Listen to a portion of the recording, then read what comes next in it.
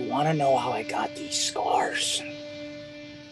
My father was a drinker and a fiend. And then one night, he goes off crazier than usual. Mommy picks up the kitchen knife to defend herself. He doesn't like that. Not one bit. So, me watching, he turns the knife on her, laughing while he does it. He turns to me. He turns to me and says, "Why so serious?" Comes at me with the knife. "Why so serious?" Sticks the blade in my mouth. And why so serious? Welcome to NYC Actors Talk Film. Hockey pads! NYC Actors Talk Hockey pads. Not wearing hockey pants. You're not wearing hockey pads? I'm wearing real Batman pants. Then why are we doing this podcast? What? It's not who you are underneath, but what you do that defines you. That's right, Tony Artiga, special guest of NYC Actors Talk Batman. I'm Nick. I'm Hunter. I'm Batman. Is that what you said, Tony? I'm Batman.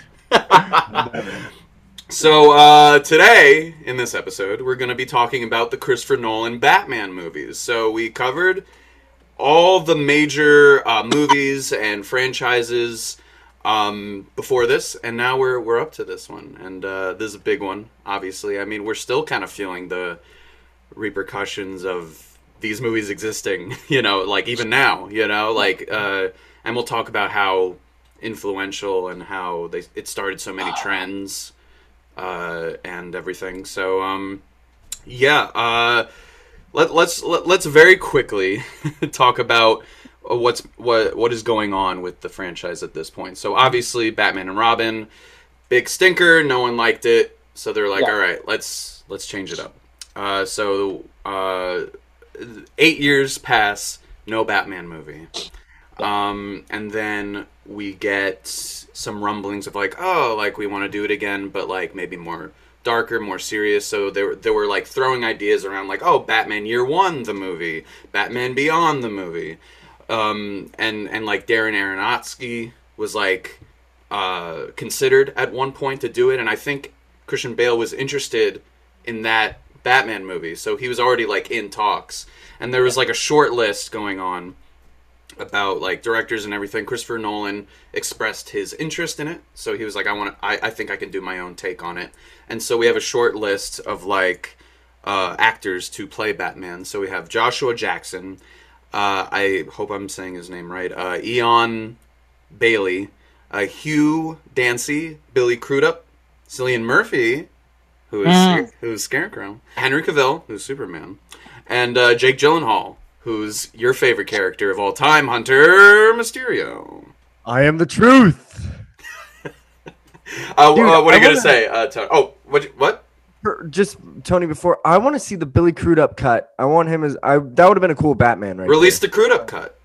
I don't think that he would have been a good Batman. I really don't. I think he's a great actor. Great actor. I just don't think he doesn't have the quality that I look for in a Batman that's got that with a little bit of that grit underneath. To me, Billy Crudup would have made a dope Superman back in the day. That's the role for him, in my personal opinion. But as Batman, I don't know. But Superman, that's the money right there. He would have been a good villain too, a Batman villain. Yeah, maybe a Riddler, maybe a Joker. Ooh, why so serious?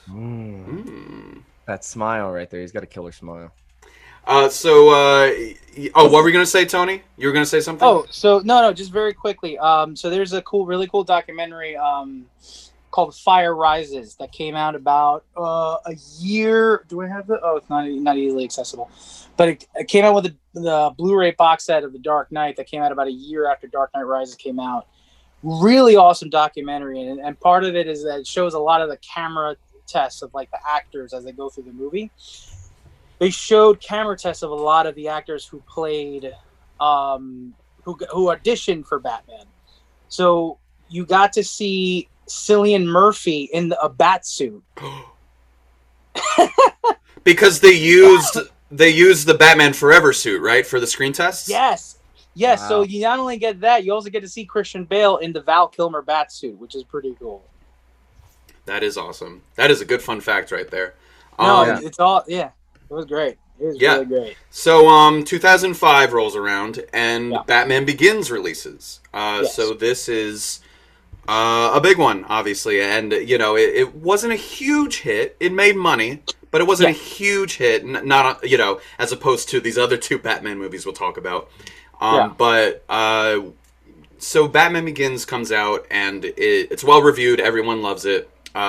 People are saying like, oh, finally, like this movie gets Batman. This movie gets Bruce Wayne.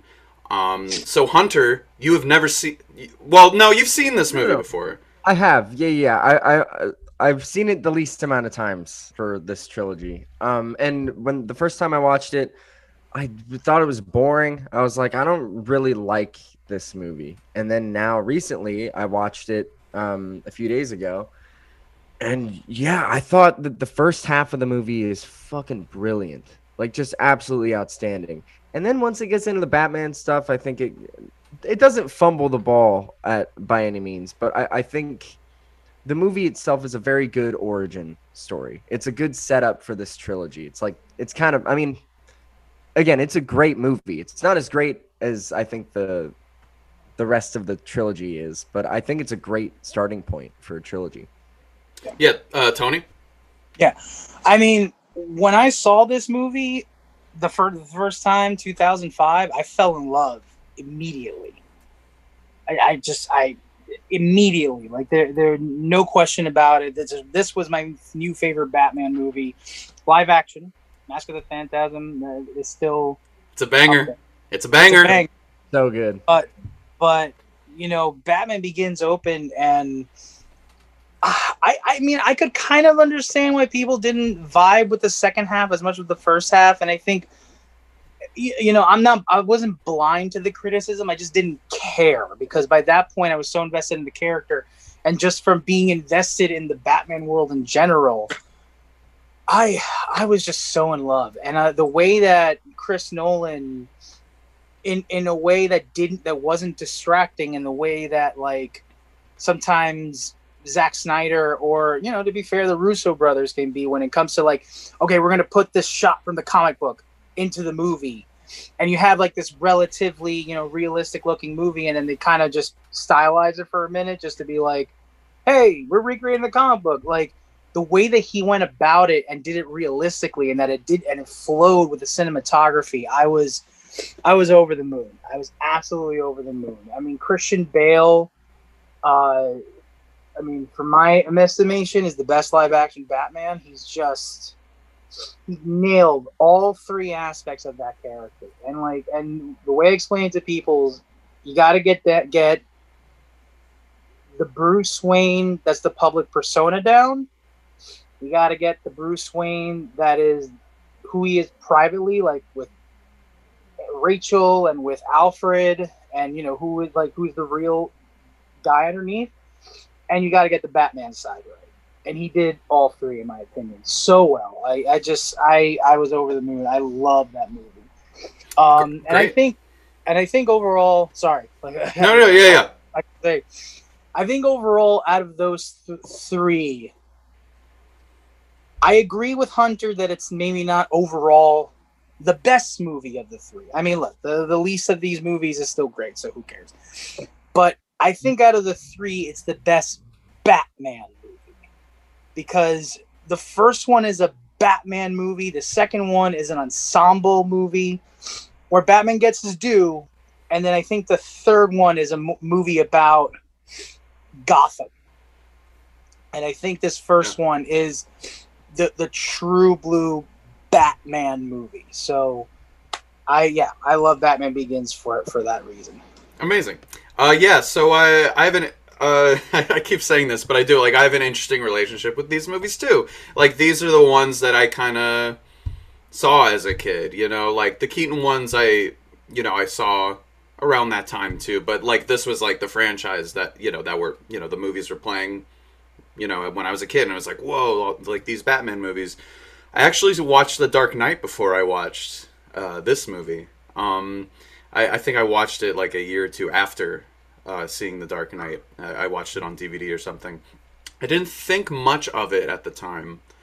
I knew I liked it, but I didn't think much of it until rewatching it very recently for this episode. But yeah, I think it's a solid movie. I mean, like as we were all saying, that this movie understands Bruce Wayne Batman like more that it's the Michael Keaton movies are fun and entertaining, but like it was never like a character study on the man, right?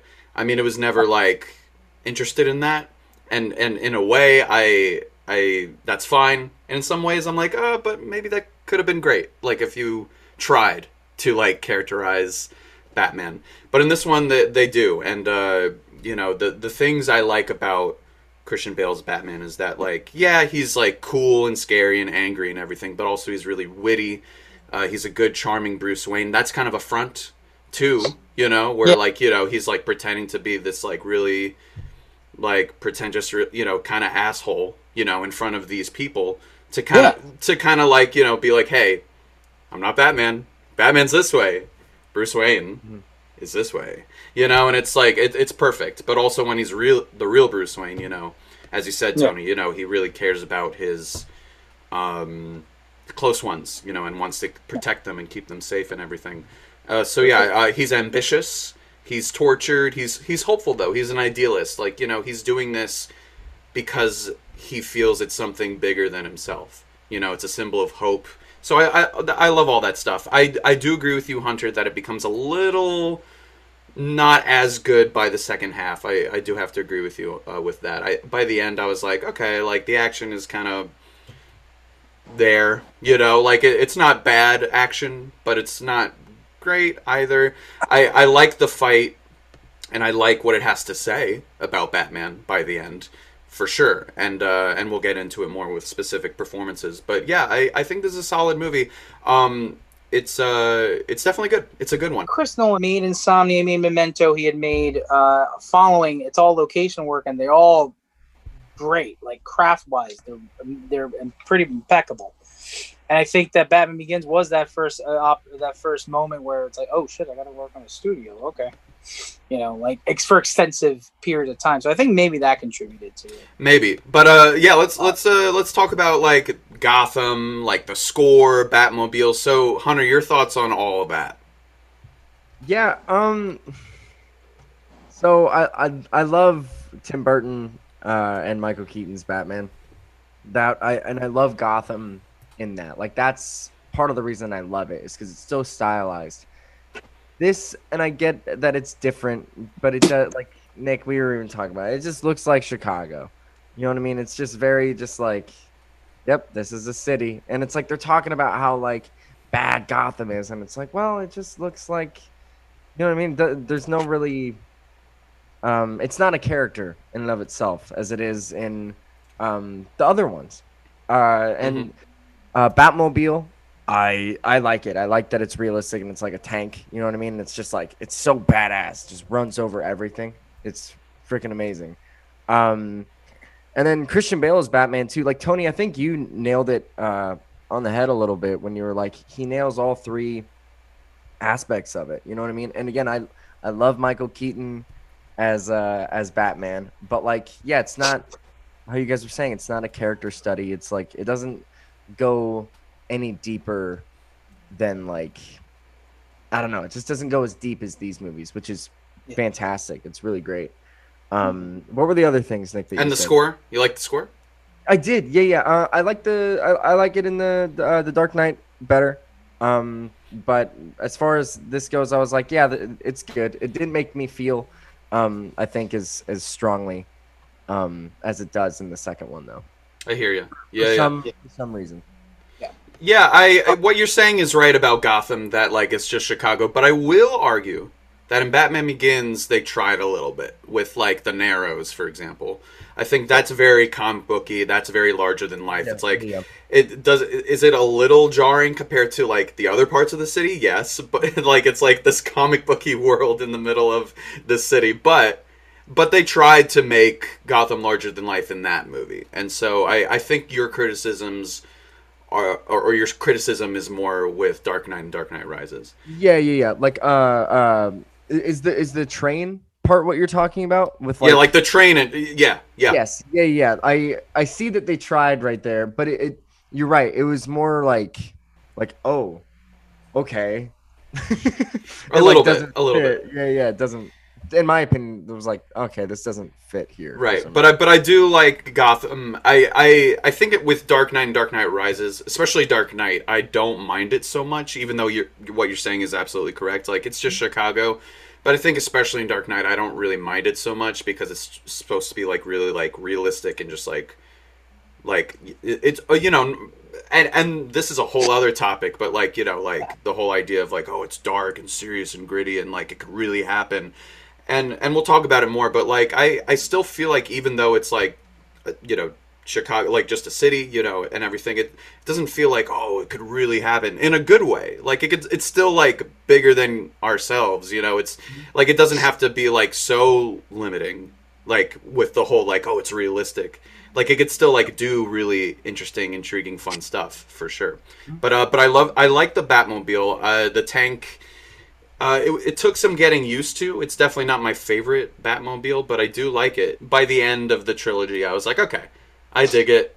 It's like just a big fucking tank, and in that way it's cool, and different. It's like this big bulking thing that's like, once again, larger than life. Like it once again can still be realistic, more realistic at least than like other Batman movies, but still be like really cool to watch. But what else? Oh yeah, and the score. Hans Zimmer, James Newton Howard. Does he do the score?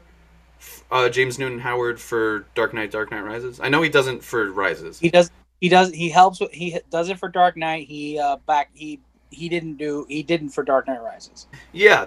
And so, like, those sounds, like not only just the music, but the sounds, we just hear those sounds, like, in every modern blockbuster now, where it's just, like, that Hans Zimmer, like, wah, we just hear that now, like, constantly, and it doesn't even have to be Hans Zimmer, like, scoring it, it's just, no. It's just, like, and in a way, that's great, because, like, it just shows how effective that was, but also, like, well, it became a trend, it was like, okay, now every movie's gonna do this. Great, can't wait.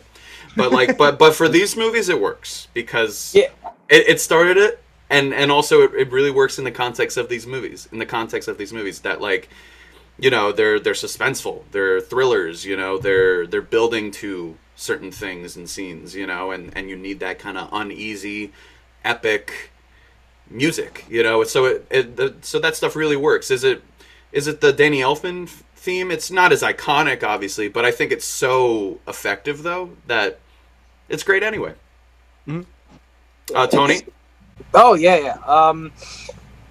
So in terms of the design of Gotham, it never at any point bothered me. I mean, I do agree that it had a little more character in the first one, but like the idea of like, oh, this beautiful city, like, but they're talking about all this bad stuff. It's like, listen, we live in New York City, all right, where like on the outside this looks like the greatest place in the face of the earth to live, and we know like down in the fucking gutter there's some shit going down. So it was zero suspension of disbelief that you have these beautiful shots, but that underneath, like, off there to the corner, there's all kinds of shit happening. So that was never a hang up for me. The thing that I loved about the design of Gotham is that, and I think this speaks to the larger Batman movie franchise, and I'm including the Batman in this, even though we haven't seen it. I think more so than any other comic book character, Batman has benefited from being able to live in the artistic stamp of its director.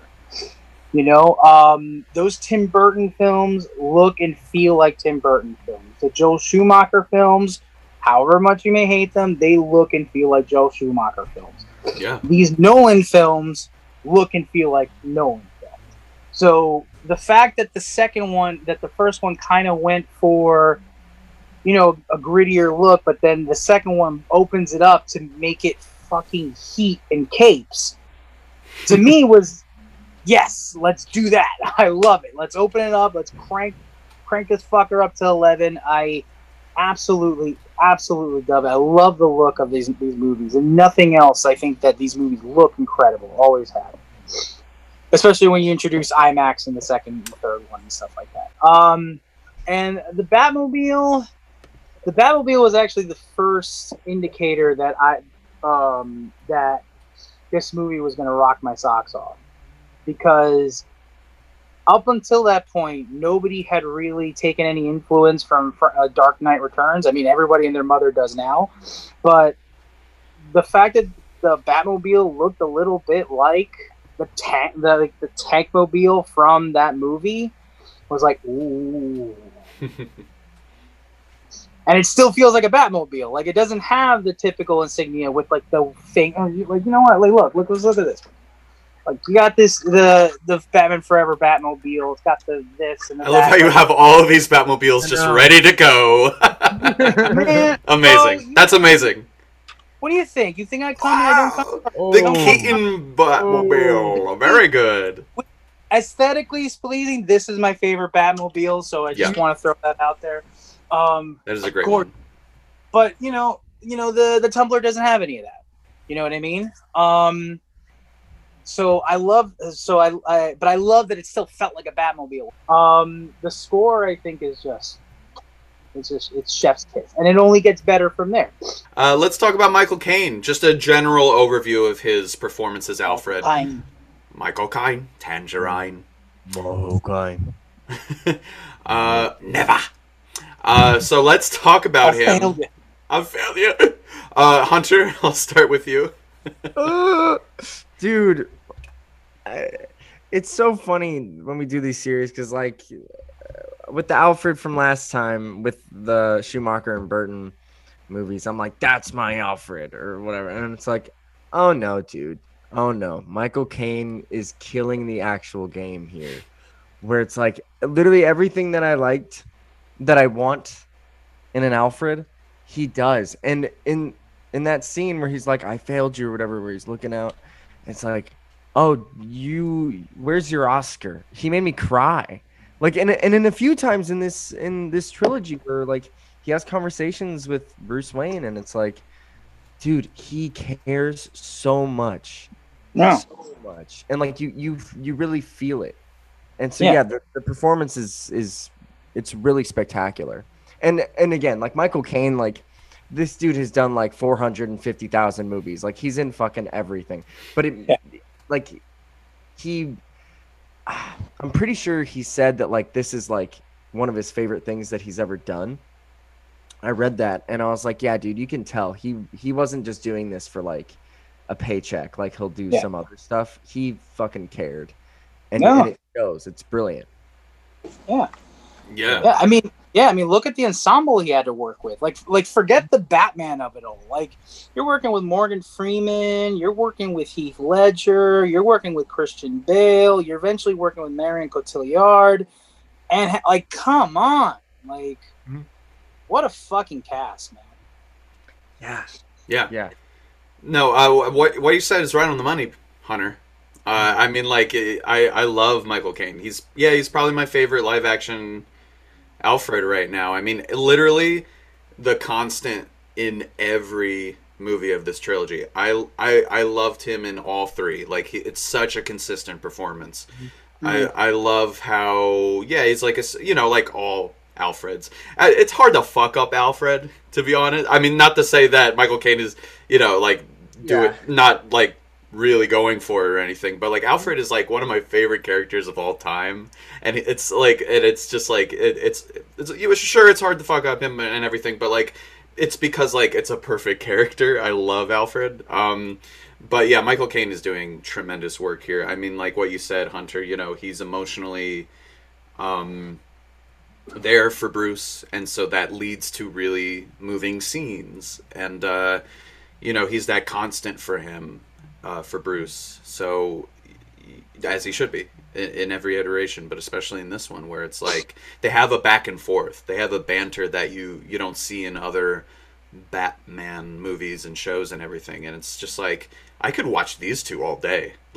Just their banter in general is just so fun and funny, and we'll talk about more about like levity and comedy and everything, but they're funny together, iconic duo. Yeah, I mean, he gets some great scenes in all of them, and we'll talk about them specifically in the other ones. But one of my favorite scenes in all of these movies is in Begins, when at the near the end, when the mansion is blowing up and they're down below near the cave, and that they're just like really tender back and forth of like oh, you still haven't given up on me. Never. It's like a perfect callback, but also it's just a beautiful moment. So I love Michael Caine's Alfred.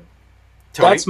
That's my favorite moment of Alfred's too. But to add to that, just go back a few minutes before when he's trying to help him underneath. It's like, what's the point of all those push-ups if you can't even lift a bloody log? Like I love the fact that he fucks with him and then he like gives him some, hey, I got you.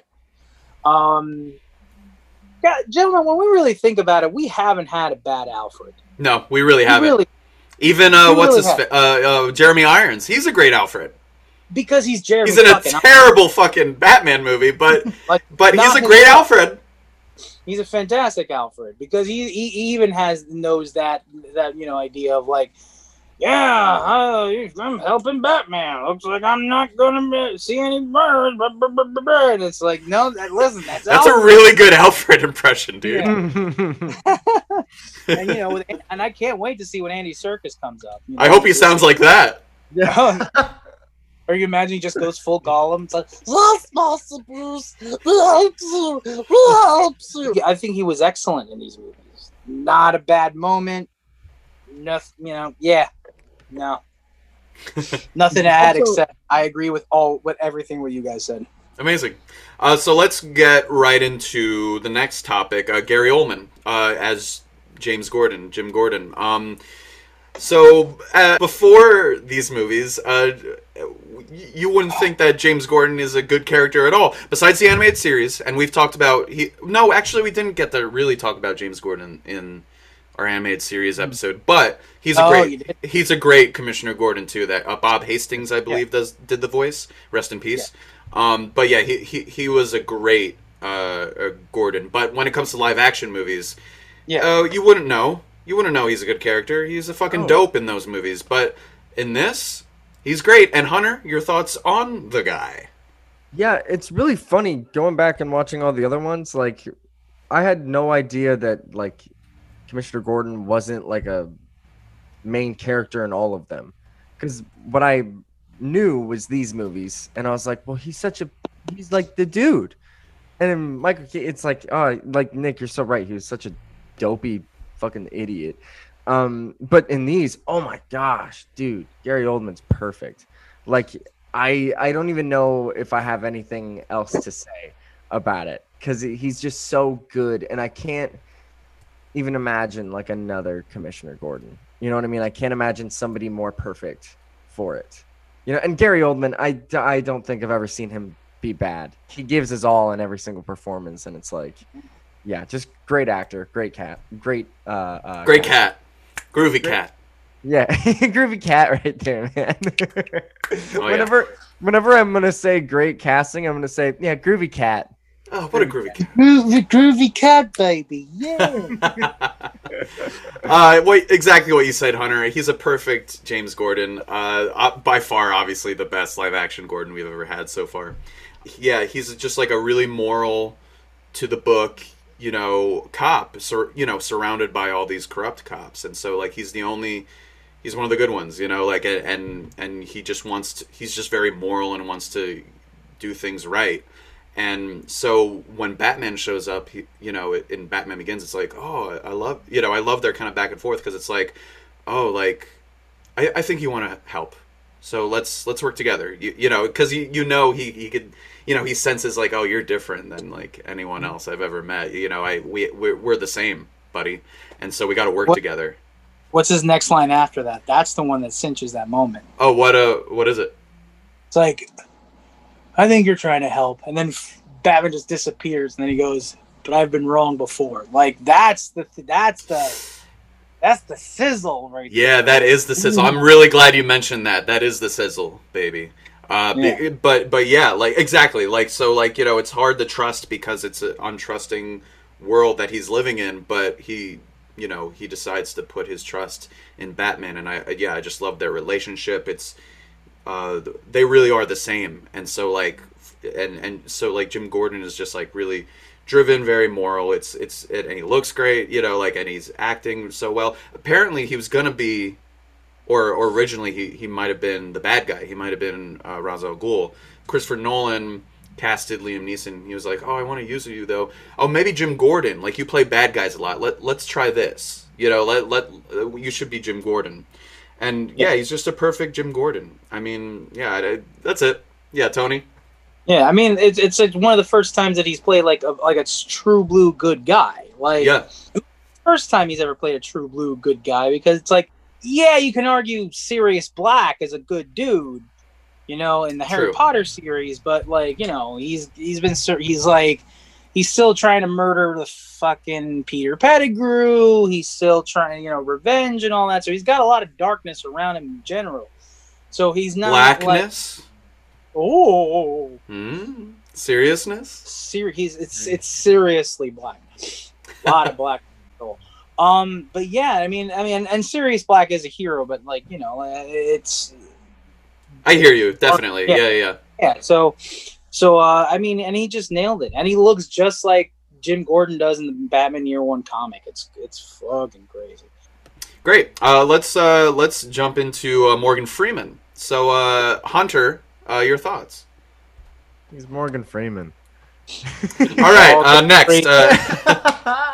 Dude, Morgan Freeman. you know what I mean? He's Morgan Freeman. He does. Not that he's a good actor. You know what I mean? But Really? Yeah, I think he's good. Yeah. you know what I mean. But a lot of the time, it's like He's pretty good. In these, it's like, I don't know if there's anything other than him being just Morgan Freeman. Does that make sense? And that's not a knock. That's not a knock on the performance. It is not a knock. I get it. No, Oh, totally. really. Yeah. Like, I'm trying to think of a similar person that like can just be themselves, and I'll be like, yeah. You know what I mean? Yeah. It's like, yeah, Morgan Freeman, you can play yourself, and that's fucking fantastic. Sam Jackson comes to mind. Sam Jackson. Can play Oh yeah. I'm like, I'm in. Oh, Yes. totally. Mm-hmm. Yeah.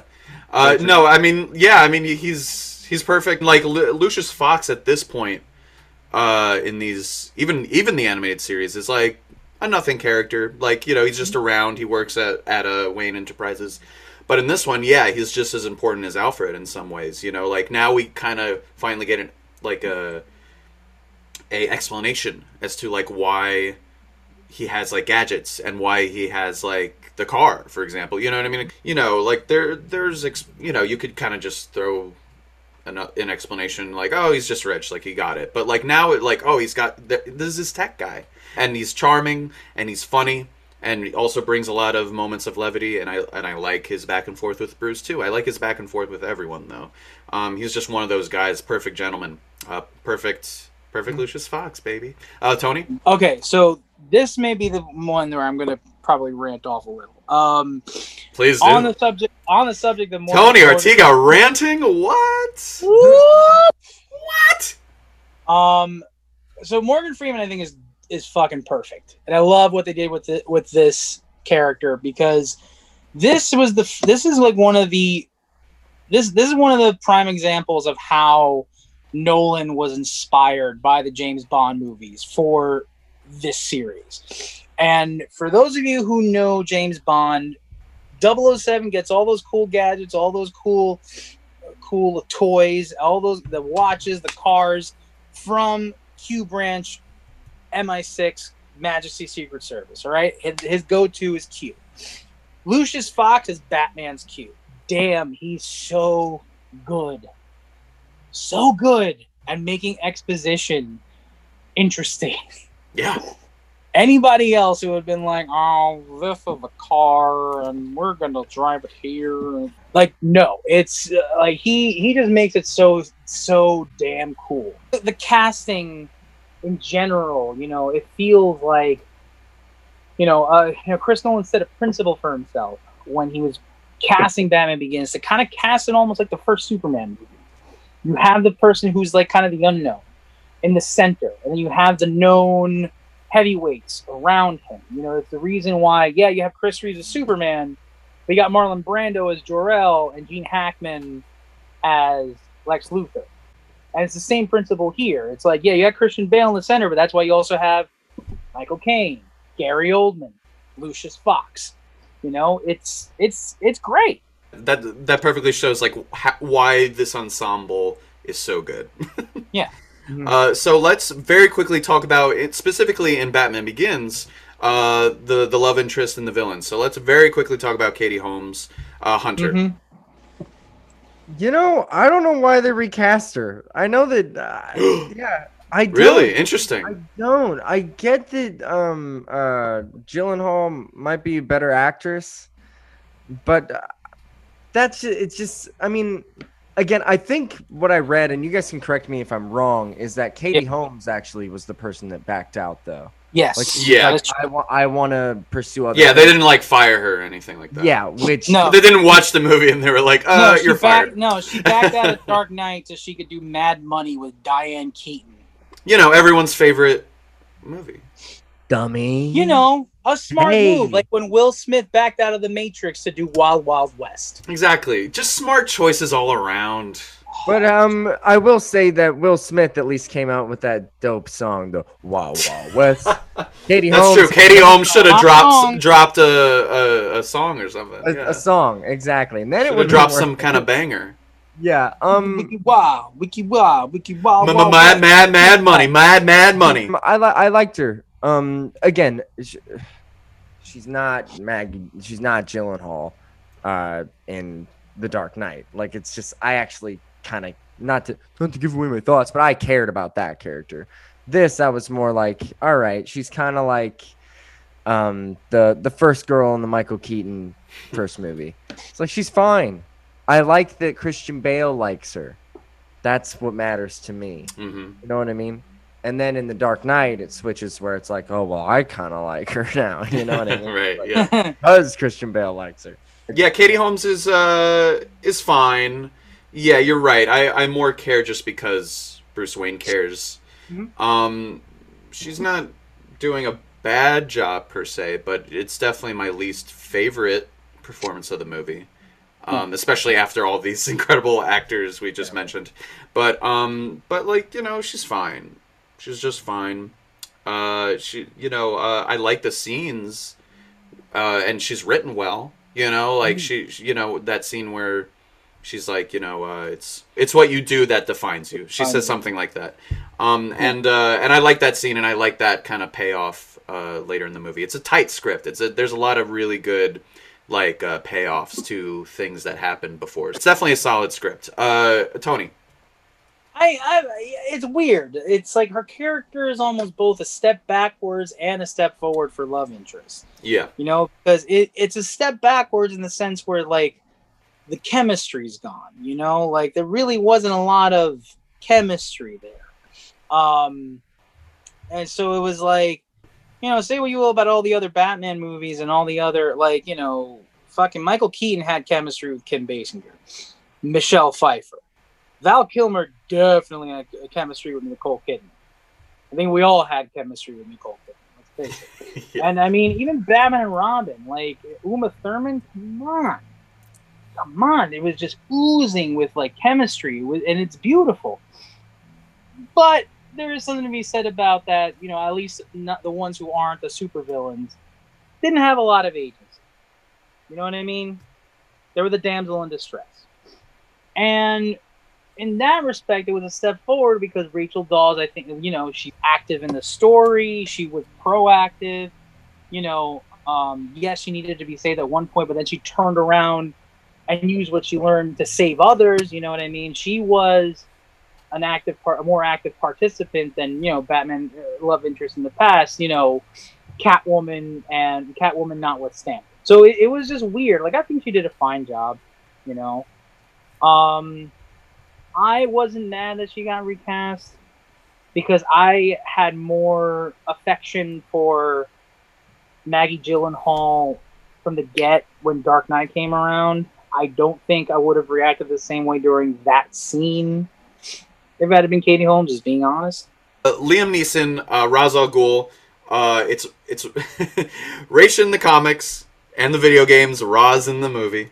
And Liam Neeson, usually, and you didn't watch the animated series episodes with him, but usually he's like a weirdo who has like an organization that kind of just wants to kill a lot of people, specifically like Gotham, because he's like, oh, like refresh, like a restart. Like, let's kill all these people. They don't deserve to live, so we can rebuild a new world. And so that core is there in the movie. Mm-hmm. But obviously it's like, I'm immortal, because they reference that in this movie. And literally he's immortal in the comics. Like, he can't die. He can't die at all. There's like this Lazarus pit thing, and so like he jumps in the pit, and that's like what rejuvenizes him, and that's how he like keeps living for years and years and years. But in this one, it's more of a the idea of Ra's al Ghul, where it's like, oh, he's immortal, like, he says we ransacked Rome, and and all this stuff, and it's like, oh, so I guess it's more of like the an idea of like the leader of the League of Shadows and everything. But Hunter, your thoughts on the guy? Yeah, I will say when they say that the other guy is Ra's al Ghul or whatever, and Ken Watanabe, and Liam Neeson's just like Descartes or whatever they call him. yeah. Dude, I knew that Liam Neeson was Ra's al Ghul, right? I knew it. Like I knew it. And the twist still got me. I felt like such an idiot. I was like, I knew this. I knew that he was Ra's al Ghul. Dude, I loved it. That's part of the reason why I love that first part of the movie, the first half of the movie, is because he's just so good training Bruce Wayne, dude. Like, and it's like, yeah. And Liam Neeson, again, he's one of those guys too, where like, it's similar to Morgan Freeman, where it's like, yeah, dude, you're never like, I don't know, you're never bad. Even in a bad Liam Neeson movie, which there are probably a few, yeah. Quite a few. Yeah, right. Yeah, it's like I don't think I've ever seen him be bad in those movies. Still, though, you know what I mean. Bad movie, still good, solid movie star quality performance, and it's no different with this one. It kind of reminded me of oh wow, this is a Star Wars sin. Everybody, what's his name in Star Wars? Qui-Gon Jinn? Dude, I'm an idiot. How'd you forget? I literally forgot his name. It was similar to that with me, just more like a sinister take on it. You know what I mean? Yeah. Okay. That's an interesting point, because like fatherly, mentor type character, but evil. Yes, and I wanted so badly for him to like be good. Like when he showed up. Oh, really? Interesting. I did when you wanted this guy redeemed. Interesting. I did. Well, when he showed up at the party, I was like, "Oh shit!" Like maybe he's thankful because I didn't remember. You know what I mean? I was like, "Oh, you naive motherfucker!" I know. I was like, "Well, maybe he's grateful that he saved his life." No, no, he's not. That's why I'm glad that Batman kills him. He doesn't kill him. He kills him, dude. He doesn't save him. Yeah, I've thought about that. That's a cop-out. He kills him. I like his performance in this. He has some goofy lines, but it works because he's saying them, I think. And also, I just like that this movie is like isn't afraid to be a little silly. Like, like there's a machine that messes with Gotham's water supply. Like, it's very comic booky, actually. And I don't mind that. It was jarring at first, just in general, to watch this after all these Batman movies and shows and everything. But but it still gets the core of like, this is still like a comic book thing. It's more realistic, but it's still there. And so that aspect of Liam Neeson's Ra's al Ghul, like all that stuff, I think works for me. I don't think he's amazing or anything. I definitely think like the movie is so focused on like Bruce Wayne Batman that like as opposed to the other Batman movies where it's all about the villains. So in this one, where the villains are fine. I don't think they're great, but they're like fine. They're definitely not bad. But that's how I feel about the villains in general, and we'll talk about Scarecrow very soon. But yeah, I do like Liam Neeson though. He has some good stuff to do. Tony? Nice change of pace, right? To care about the hero, not so much the villain. Exactly. So if that's a sacrifice, well, that's a sacrifice I'm willing to take for Batman. Yeah, You know, for sure. I mean, I agree with that principle. I think I like the villains a little bit better than both of you. Sorry, than you did, Nick. I think the thing that I love the most is that usually when you find out that a character has gone bad, there's like, you know, they change or whatever, or they start doing things like, ooh, I'm doing things more maniacally now. And the thing that I love is that he actually doesn't change. What changes and changes so effectively is the perception. And but he is the same character. He doesn't have an arc, but the change in perception is so effective that you have no problem going from he's the guy who teaches Batman his shit, he's one of the good guys. Oh, wait. He's not a good guy. Yeah, and just to add on that a little bit, just because that's such a good point, that, like, yeah, because, like, before he's talking about, like, what's necessary, like, well, you know, we have to cross this line for the greater good, you know, for life, you know, we have to take it sometimes. And so, like, when, you know, we have that reveal, it's like, okay, but it all tracks. It all makes sense script-wise. It's like a brilliant turn. Yeah, it's a brilliant turn because and that's the thing. You don't need cause that's the thing. Sometimes the temptation is to, you know, have them do something a little almost out of the character of what they've written up until that point. And it's kind of cheap, you know what I mean? To keep them in character, you know what I mean? And still achieve the same goal, I think is very, very smart. Very good, very extremely good writing. Hunter LaSalle, your thoughts on Scarecrow? Yeah, I thought at first originally he was pretty scary. You know what I mean? Like they had a good start to him, and then all of a sudden it just like he goes away, right? Like it's just like, oh, okay, that's it. And then consecutively for the next two movies, he just kind of shows up, and it's like, oh, this is cool. I like that he shows up. I do. I don't think it's stupid at all, especially in the third one when he just shows up as like this is like a sentencing hearing or whatever. It's like, oh, this is cool. You're a very nice like through line of the movies, and it's Cillian Murphy's great. He's great. They just don't give him a lot to do. I don't think they don't give him enough. So yeah, Scarecrow is a cool villain in like other iterations for sure. Mm-hmm. I think I like him best in Arkham Asylum. I don't know if you've played that game, Hunter, but he's great in that because they really utilize those hallucinations. You know, because that's such a big part of it. And part of the fun, and also like, well, if Batman's hallucinating, you know, what is he going to hallucinate about? You know what I mean? So it's kind of a deeper dive into his character. You know, bats. I hate bats. I don't like them. I don't like bats. Why are there bats? Actually, I'm scared of them. But I am them. But also, I am a bat. It's deep, I promise. But in this, I think he's fine. Like, I definitely don't think he's bad. I think he's pretty good, and I like, you know, he looks scary. The mask is pretty scary.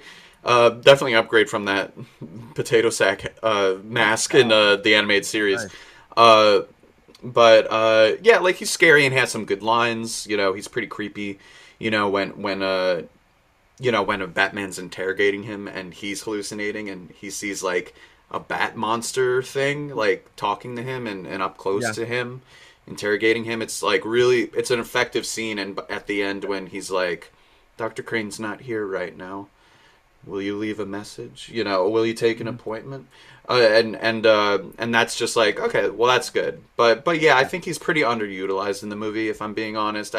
That stuff is probably my least favorite part, just because I do have an appreciation for Scarecrow, and to see him not do that much and then never like he's never doing that much in the other two, where I it's know. and so now it's just like a little disappointing. I hope if we ever do Scarecrow again, we really utilize like the hallucination like aspect I feel like aspect of it, you know? Yeah, I feel like in the Battinson world, they could do something really creepy. At Potentially. least that's what it looks like. You know what I mean? It looks like they're going that way. Yeah, for sure. But Cillian Murphy's pretty good in this though. Like I definitely don't think he's bad. He's doing a good job. He's creepy. He's a creepy boy. He's a little creepy boy. He's a handsome, creepy boy. Yeah, he's a very handsome, very creepy boy. It's like do I want to kiss you or run away Run from from you? Or should I kiss you first and then run away? Or run away from you, Come back back, and kiss you. kiss you, run away again. Yeah. Just to get a little kiss, you know? Yeah.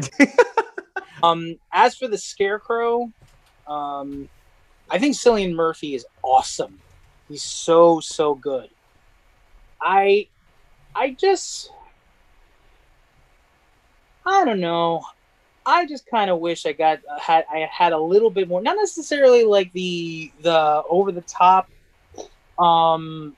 accoutrement of the Scarecrow. Like I don't need him to have like the needle fingers or anything like that. I do kind of wish that I had a little bit more of that aggressiveness from Scarecrow that I've come to appreciate, which I don't think would have been out of tone for this movie. I mean, I think what they did with Scarecrow was great. I think it does work with the story, so maybe it could be something that if I'd gotten it, my critique would be the opposite, but I don't know. I just would have liked this. I would have liked to have seen a little bit more of that, because the moments where he was like at his most villainous and like that was like, yeah. And then it's like, oh, he gets captured by Batman. And he gets tased by Rachel. Yeah. Rachel! Yeah. So, Hunter, your final thoughts on Batman Begins before we move forward? It's a good start. It is. It's a really solid start. And like I think if like the second one, if The Dark Knight isn't what it is, you know what I mean? I think I look at this movie a little better. You know what I mean? If that makes sense. Not that the second one ruins this one. It's just like, fuck. Like, look at what they did. It would have been interesting if this one was as much as like a roller coaster ride as the second one is. You know what I mean? If that makes any sense. Yeah. At all. But yeah, no, it's a really good movie and a really good start to what's gonna turn out to be this great trilogy. You know what I mean? 8.5 out of 10. Yeah. Yeah. Good. Good Very solid good. 8.5. Yeah. No, I agree with you. It's a good start. It's a solid exploration of Bruce Wayne Batman, and this is what I kind of wanted. So I got it here, Do I think it's like an incredible movie or anything? No, I definitely have some issues with it, but hey, you know what I mean? Like it's doing more than some other Batman movies are, and it's a really interesting look in how like, oh, why does he go out at night? And we get an answer. Mm-hmm. We get his relationships with other people, with the villains, with his allies. It's just a solid exploration of like, doing something bigger than yourself, and never needing the recognition. At the end, one of my favorite moments in the whole movie is when James Gordon is like, I never said thank you. And then he says, and you'll never need to. And it's just like a perfect way to just like explore, like that's a perfect way to end it. It's a perfect way to just be like, this is who Batman is. Mm-hmm. And it's a solid movie. I'm struggling between like 7 or 8 out of 10. It's a solid movie. It's a good look into the man, and that's what I like to see. Final thoughts. I think it's brilliant. I love it. For me, it is a 9 out of 10. I love this movie. I think it's just because it's just a movie that, in spite of its flaws, it just captures my heart every time I watch it. It's just exactly what I wanted to see in a Batman movie, in a Batman origin movie. And also, once again, I like that he doesn't kill. you know, and I like that he's once again he's for saving people, you know, and that's what Batman's all about. Let's talk about the next one, Dark Knight. So obviously this is a big one, probably the biggest one out of the three. You know, one of the most influential superhero movies of all time. Just movies in general of all time. And you know, it once again, as I mentioned before, like started so many trends. You know, we see so many Dark Knight clones now, kind of like how we see Batman clones in this movie. So there's a big one to tackle. Hunter, your thoughts on The Dark Knight? We're actually going to talk about it. This movie fucking sucks. All right, Tony. No, I'm Hunter, just, were you being serious? Is there? no. No. God, no. I was about to say, bro, I can have This movie. respectful disagree about Last Jedi, but you come after Dark Knight, we got problems, bro. No, dude, this movie. I literally, Nick and I watched it last night. I literally was like, I think this is the best movie ever made. I really do. It's so good. And there's nothing, like, again, I don't even know what to say because there's nothing wrong with it. It's literally Nothing. Scene after scene, brilliant. It's all good. There's nothing wrong with the movie. That's what I'm going to say. It's 100% good. So, like 1 out of 10? Yeah, so like 0 out of 10, dude. Never watch this again. Yeah, I mean, like what you said, Hunter. I mean, it really is that good still. I mean, like years later, you know, I mean, I watched this. I have watched this movie many times, and I will in the future many times. But, you know, this was like my first Batman movie, I think, as a kid. I mean, this was like, once again, like, you know, at that time it's like, you got to see this. You know, Heath Ledger as Joker, you know, it's a great movie. And I watched it. I was like, having not watched any other Batman thing, I'm pretty sure anyway, it was like, yeah, this incredible cinematic experience. I saw it in IMAX, you know, that was the first time I saw it. And it's just like, it's just one of those movies. I mean, yeah, it's hard to say anything about it because it's been said, you know, like so many people have talked about this movie, which is why a part of me like dreads ever talking about this on the podcast, because it's like, what is there to say besides that it really is that good? It's just one of the best superhero movies of all time for a reason, because it's that good. You know, the performances are great. The world is great. Even though, once again, we mentioned like Chicago, I don't care. I'm sucked in by this world. I'm sucked in by this version of Gotham anyway. And I'm sucked in by the story. Every scene really works. Most scenes build to something incredible. And it's just like, I was watching it with you and I was like, oh yeah, this great scene's going to happen. And then the next scene happens and I'm like, oh, this is also a great scene. Yeah, it's so crazy to like think about. It's literally every single scene that happened. It's like, oh shit. Oh yeah. Oh my God, this one. It doesn't stop. Exactly. And it's just like, oh my God. It's insanely quotable. It's funny. You know, it's very dark and serious. And I wanted to mention this. And people still to this day took the wrong lessons from this movie, like Zack Snyder, like other directors.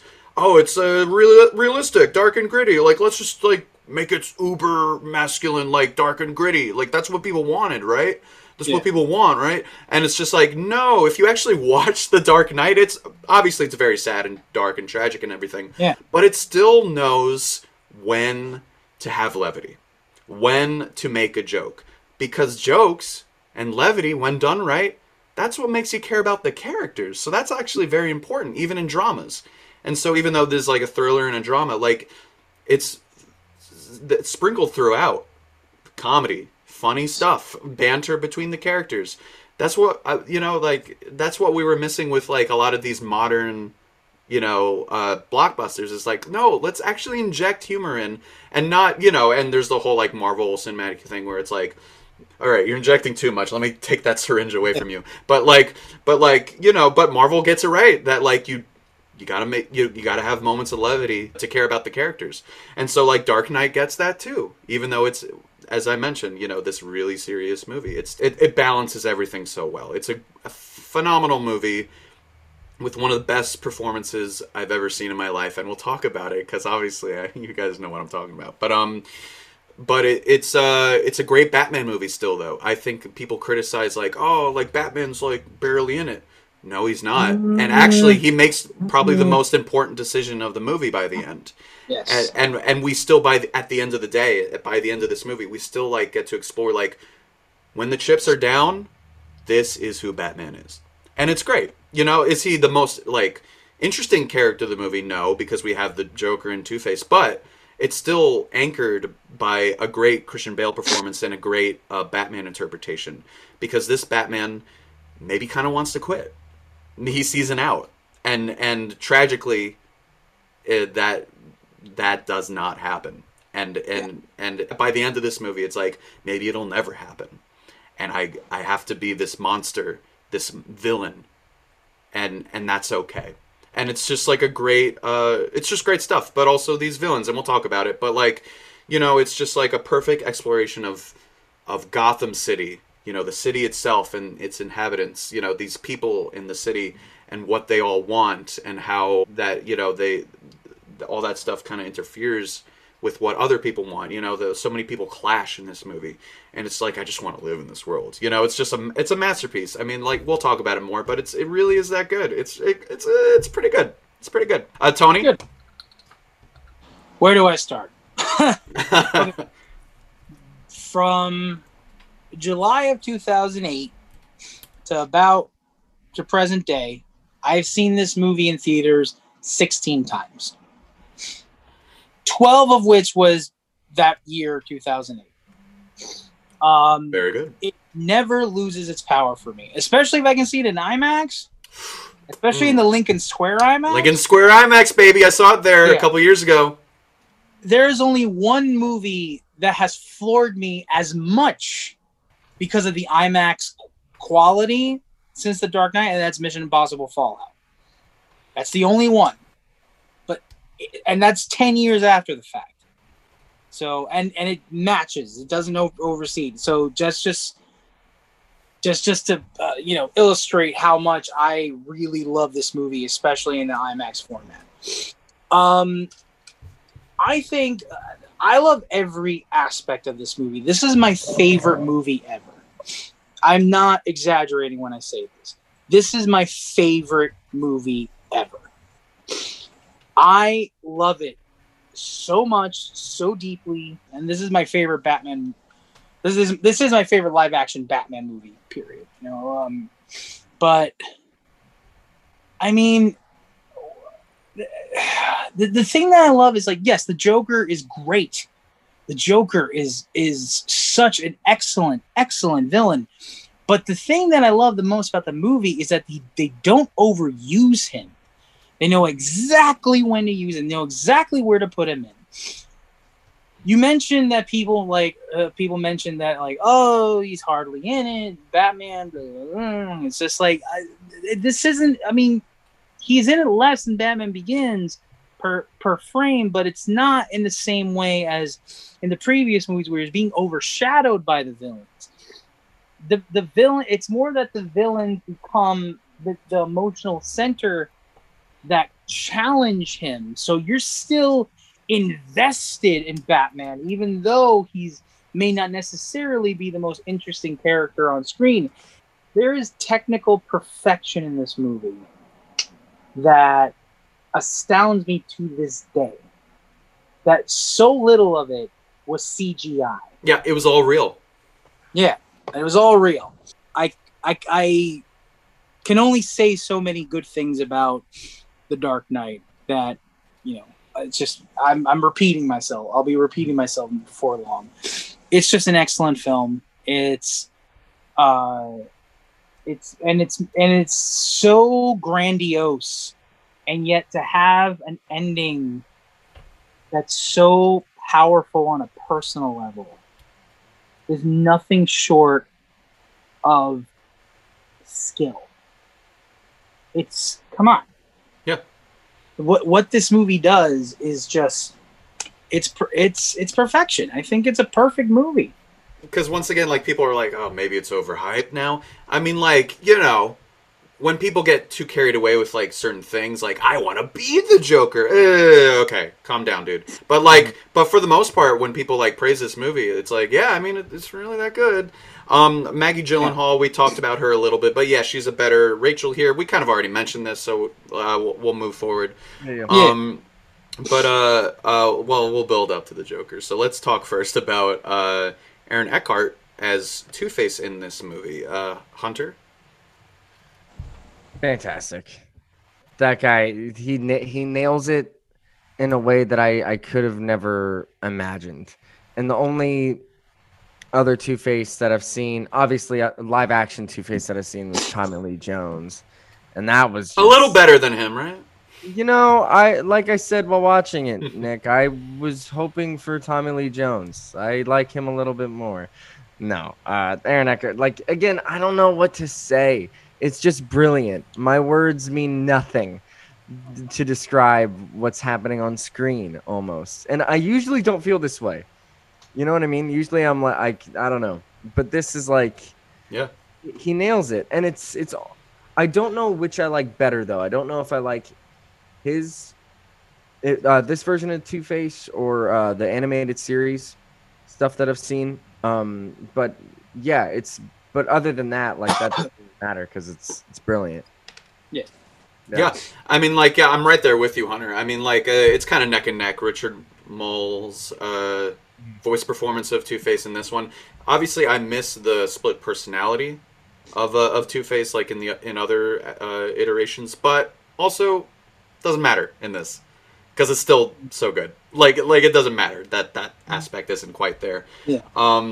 Because it's such an emotionally powerful performance. Because like even when he's not Two-Face, like you're mesmerized because it's like, who is this guy? Like everyone's so drawn by him. Like, oh, look at this guy, like coming into town, this white knight. You know, like he's not gonna like be corruptible like everyone else. Like, okay, let's keep an eye out for this guy. You know, he's special. He's someone special. And so to see him, you know, first start out as this like squeaky clean, you know, very moral guy, to someone pointing a gun at a kid is just like really like, whoa. Like but it also just tracks because like even though he's the squeaky clean guy, he has such a connection with Rachel, and so, you know, like a lot of people, you know, take that away, and who do you become? Well, he becomes this monster, and he becomes this someone completely different than who he was before, and that's what Joker is obviously trying to prove in this movie, and we'll talk about Joker, but like that people are so easily corruptible, and they could so easily become a man pointing a gun at a kid, and it's just like, oh man, really tragic. He's great, Aaron Eckhart. He, you know, is that last scene fucking kills because of him. And Gary Oldman. I'll talk about this very quickly. Gary Oldman is even better in this. His scenes slap. He's just he's a moral man who just wants to keep his family safe. And so by the end, and you know, when that confrontation, it's just so like sad. Like it's so moving, and you're like, even when I knew what was going to happen, I'm still like, oh my God, I can't believe I'm like seeing this. But yeah, Aaron Eckhart has that darkness, and he has that warmth in the beginning, and he's just like crying for help. You know, he's like, it's about what's fair, and it's just like you really feel all that stuff. So he's a great Two-Face in this. He's one of my favorite parts of the whole movie. He's incredible. Yeah. Tony? I mean, I think you do see moments of that. Not necessarily lack of yeah, you know, like a little bit of the varnish on that squeaky clean persona from really the very beginning. You know, like when he kind of goes a little bit rogue during the trial there. He doesn't. It's not necessarily that he's done anything wrong, but it's like you get like he does a little reckless. You know what I mean? Yeah, so there's a little bit of that. You know what I mean? When he it's definitely in there. It's in him. Exactly. When he plays around with the coin, when he kind of like is mischievous with, I mean, and it's all in flirtation, but it's like, you know, I didn't miss the split personality part of it because I think the duality they replaced with his sense of justice, leaving it up to fate. I thought it worked so brilliantly, and I think that he is the beating heart of that movie. This is the performance that holds the thing together. Like, Without this, the whole caboodle falls apart. So, In some ways, he's like kind of the main character. He goes through the most change. he is the most important character. Yeah. Love him. Yeah, brilliantly said, Tony. Yeah, so, we talked about Two-Face. We gotta talk about the Joker. So I kind of dread talking about this, too, just because, once again, so many people have talked about his performance. Hunter, I'll start with you. You always start with Hunter. I know. It's the way I fuck with him. It's the way I fuck with him. Yeah, it's my way of fucking with you. The just like what we were talking about last night, Nick. That's not Heath Ledger up there. It's like I know it is because the cast list says that it's him, and I know it. But I don't see him up there. I see the Joker. And I don't think you can say that about a lot of performances. And I mean, there's a specific handful you can say it about in the whole history of cinema. You know what I mean? And this is one of them. And the fact that it's happened in our lifetime is insane. It's really something to see. The fact that he got to do this, and the fact that everybody, like, we can see it forever, and it'll go into cinema history, is just something to fucking be like so happy about. You know what I mean? And again, I think it's one of the best performances I've ever seen. It doesn't feel like acting. Perfectly said. Yeah. Yeah. It's just one of those performances, I mean, like, he's so unrecognizable, but not in like a shitty like method actor way, like I'm just becoming the character, I'm gonna send you dead rats. It's like no, it's just like he's just tapping into that energy so well. And Nick just threw some shade. I just threw some shade. I'm not gonna mention who I threw shade at. But he's another Joker. It's a me. Oh no, Paolo. Oh my god. But he's just so mesmerizing. I mean, obviously he's the best part of it, but what you said is perfect, Tony, about like they use him correctly and they use him just enough. Where it's not Joker the movie, it's not 89, where I like 89, but it was just like it just became the Joker movie after a while. Yeah. But this, like, he's a supporting player, and he drives so much of the movie, obviously, but you see him when you see him, and when you don't, you're like scared. Like, where is he? Where like he drives so much of it, but he's used so meticulously. But yeah, I mean, he's funny, and all Jokers are funny, right? But what makes his so different is that not only is he scary and terrifying, but it's scary because we will never know who this Joker really was. He was just a guy. Yeah. He was just a guy that was like, one day he just turned and went, okay, I'm gonna do this now. And it's just like, that could happen to anyone, and that's what makes it scary. Anyone could do this. Anyone could be the Joker. And that idea of like, corruptible, chaotic kind of figure, or the idea of that kind of person, is also like challenging Batman. Like, oh, this guy who does not care about money, about power, all he cares about is how many lives is he ruining to prove a point that like all people suck, that we shouldn't care, we shouldn't do this, we just have to care about ourselves, fuck everyone else. And I'm going to prove it to you by corrupting the most incorruptible guy in Gotham. And so like, people are like, oh, his plan. It's like, no, he's just rolling with it. I mean, like, he has a plan, obviously, to like fuck with like a certain amount of people. But like the way he gets there, he improvises, baby. He sees an opportunity and he fucking takes it. And that's obviously like in a perverse way, like, ooh, that's so cool, like freeing, Yeah. But also, you obviously clearly see why you don't want to be this guy at all. But he says truths that are uncomfortable and kind of right, but by the end of it, it's you see how much of a monster he is. And he has these hilarious lines, of course, where he's like improvising, but also just the script is great. He just like I see this in very few performances where like he's like chaotic and doesn't care, and you just see that in just like the way he walks into a room, you know, like where he does not give a shit. And one of my favorite moments is when, you know, it's like a bit of improvisation, like when he's like blowing up the hospital, and like it's supposed to like, because they can only do it once, because they actually did it, and so like, you know, they rehearsed it a bunch of times, and then, you know, when they were going to do it for real, you know, he's pressing the button, it's not working. So any other actor might be like, what's going on, and breaks character or whatever, right? But instead he's in character, and he's like looking around, and he's like, what's going on? What? And then it happens, and it's just like brilliant. It's there's so many neat moments. Batman and Joker's interrogation is great. You know, he has as I said, you know, dry humor. You know, he's not just like giggling all the time like other Jokers. He's like, he does fake laughter. You know, he's like ha ha he ha ha ha. You know, and there's just like little moments that I won't bore you with every detail, but he's like an enigma. He's mesmerizing. He's funny. He's scary. And it's just, we'll never see a performance like that ever again. Mm-hmm. And what we have to do as a society is move forward. Let's not recreate this. Because every time we've tried to recreate this, it's utterly failed. No. And because it happened once, and it happened once because it's so special.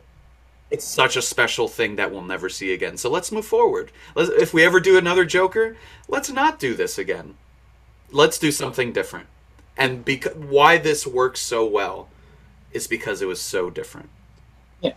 I mean, to piggyback off what you were saying, Nick, I mean, part of the reason why this worked as much as it did is because they didn't try to bite off Jack Nicholson. Right. And, you know, and the one thing I'm going to say is that, listen, I understand that people have... I prefer Heath over Jack Nicholson, too. Jack Nicholson was an excellent fucking Joker. He was fucking excellent. He was the right Joker for that type of Batman film. He did a great job, and he's perfect in the role. You move on. You do something different. You get a Heath Ledger. So you need to do the same thing the next time you get a Joker, and instead of having another Heath Ledger... You know, take your cue from the animated series. Take a cue from the 80 years worth of history of the Joker. Like, it can be done. It can be done. I can't say enough about how good this fucking performance is. You know, it wasn't just dry humor. It's dad humor. You know, bits of dad humor. When it's like, let's not blow this out of proportion. You know, that sort of thing. Like he's funny and he's terrifying, and the thing is, I'm not gonna. This is the only thing I'm gonna say. I'm just gonna wrap it up because everything that I could say, you gentlemen pretty much covered it. But the one thing that I will say, in terms of being there in the theater, that opening weekend, and every time the Joker came on screen, you could just feel the energy in the room change. Like, to the point where he comes in for his first scene, and then he kicks the door with his back leg and bounces out, and people start applauding. But it was just, you could just feel the energy. And that's the thing, people were quiet, because this was one of the few times where, like, on an opening night, I didn't have to fucking deal with, oh, Jesus Christ, are these people talking or whatever? Everybody was for so respectful. But even in that quiet, you could just feel the energy change every time he came in. What's this guy going to do? What's this guy going to do? And his absence sometimes was almost more effective than when he was on screen, because it was like what he did on screen, he left it behind. So it was kind of like hanging in the air. It was just one of the best performances I've ever seen. And I have to agree with Hunter 100%. It's like one of the few times where it's like, I don't see the actor. I see the character. 100%. I think the only other time in my lifetime, I'm sure there are other examples that I can think of where that's the case, is honestly Jack Sparrow in Pirates of the Caribbean. That's it. That's the only other example. And to be honest, if someone were to debate that, I wouldn't really begrudge them that, but that's the only time that I can think of. And yeah, the Heath Ledger's Joker is just... You almost said Jared Leto. I saw you. I see you. Oh. I could go off on Jared Leto, but I'm Oh, going well, let's not. That's for another episode. episode. But yes, Heath Ledger is just perfection. Yeah, and obviously, oh, fuck off, Hunter. Obviously, it's just one of the best bad guys of all time. I mean, like, you know, like his take, not just Joker, his take is in movie history. It's in movie history. I mean, like, it's just brilliant. So let's wrap this up. Dark Knight, at least, and just do like our final thoughts, final ratings. Tony, I'll start with you first. Okay. 11, 15, 20 out of 10. Just my favorite movie of all time. You know, I'm definitely, you know, being a cinephile, I'm obviously aware that there are quote unquote better movies out there, like, you know, and when I'm talking about that, I'm talking about shit that's in Not the class really. of like The Godfather and Goodfellas. Godfather doesn't have Joker.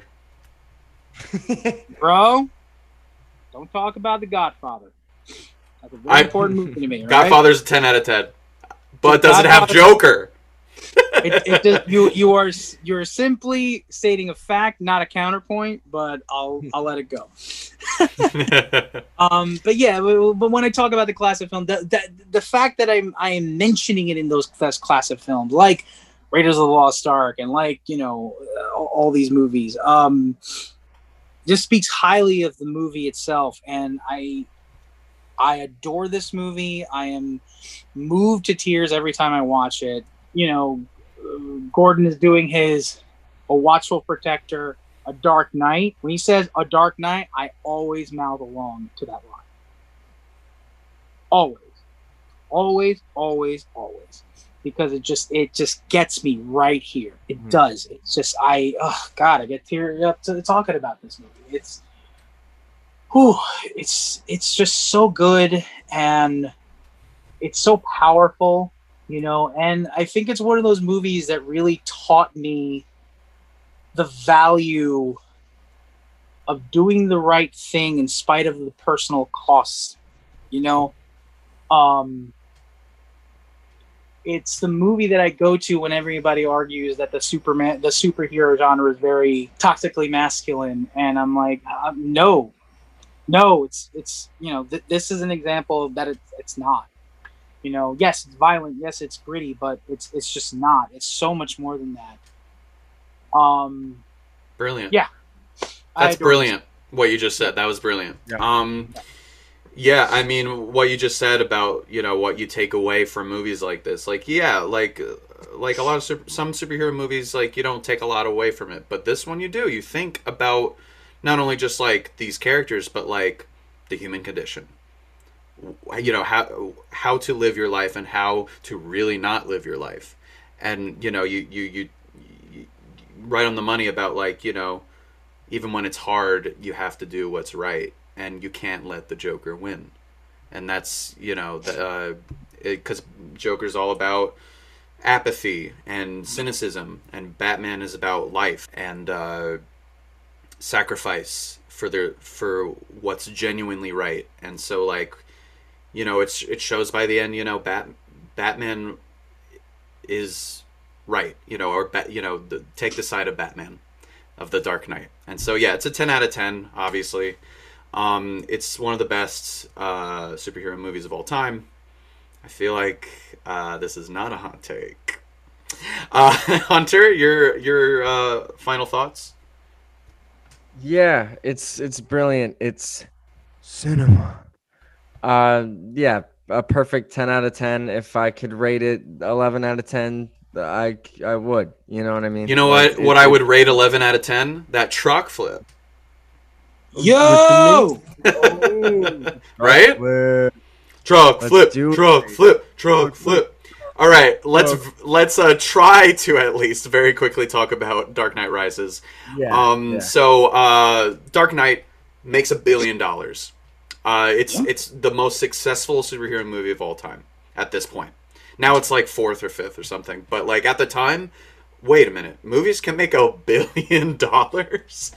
It was almost unheard of back then. So obviously a lot of hype, anticipation went into this next one. Like, oh, what's it going to be called? You know, like who's going to be the villain?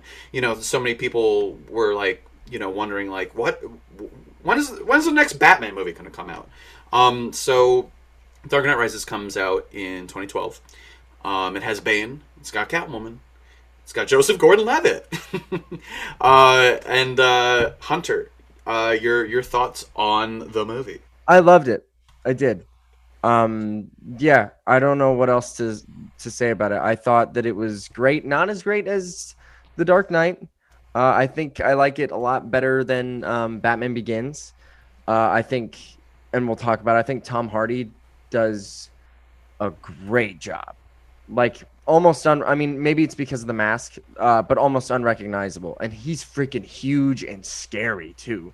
Like, and it's fun seeing older Batman getting kind of beat around a little bit. It's kind of, because, you know what I mean? It's just kind of fun seeing, like, that force against him, you know? Like, it's not, you're like, oh, well, in the last one, it's like, yeah, he could beat up the Joker, no problem. You know what I mean? Like, he could do that, no issue. This one, it's like, oh, this guy's a big dude. So that was fun seeing. Yeah, really, really great, I think. So you thought it was a great conclusion? I do, yeah. Great.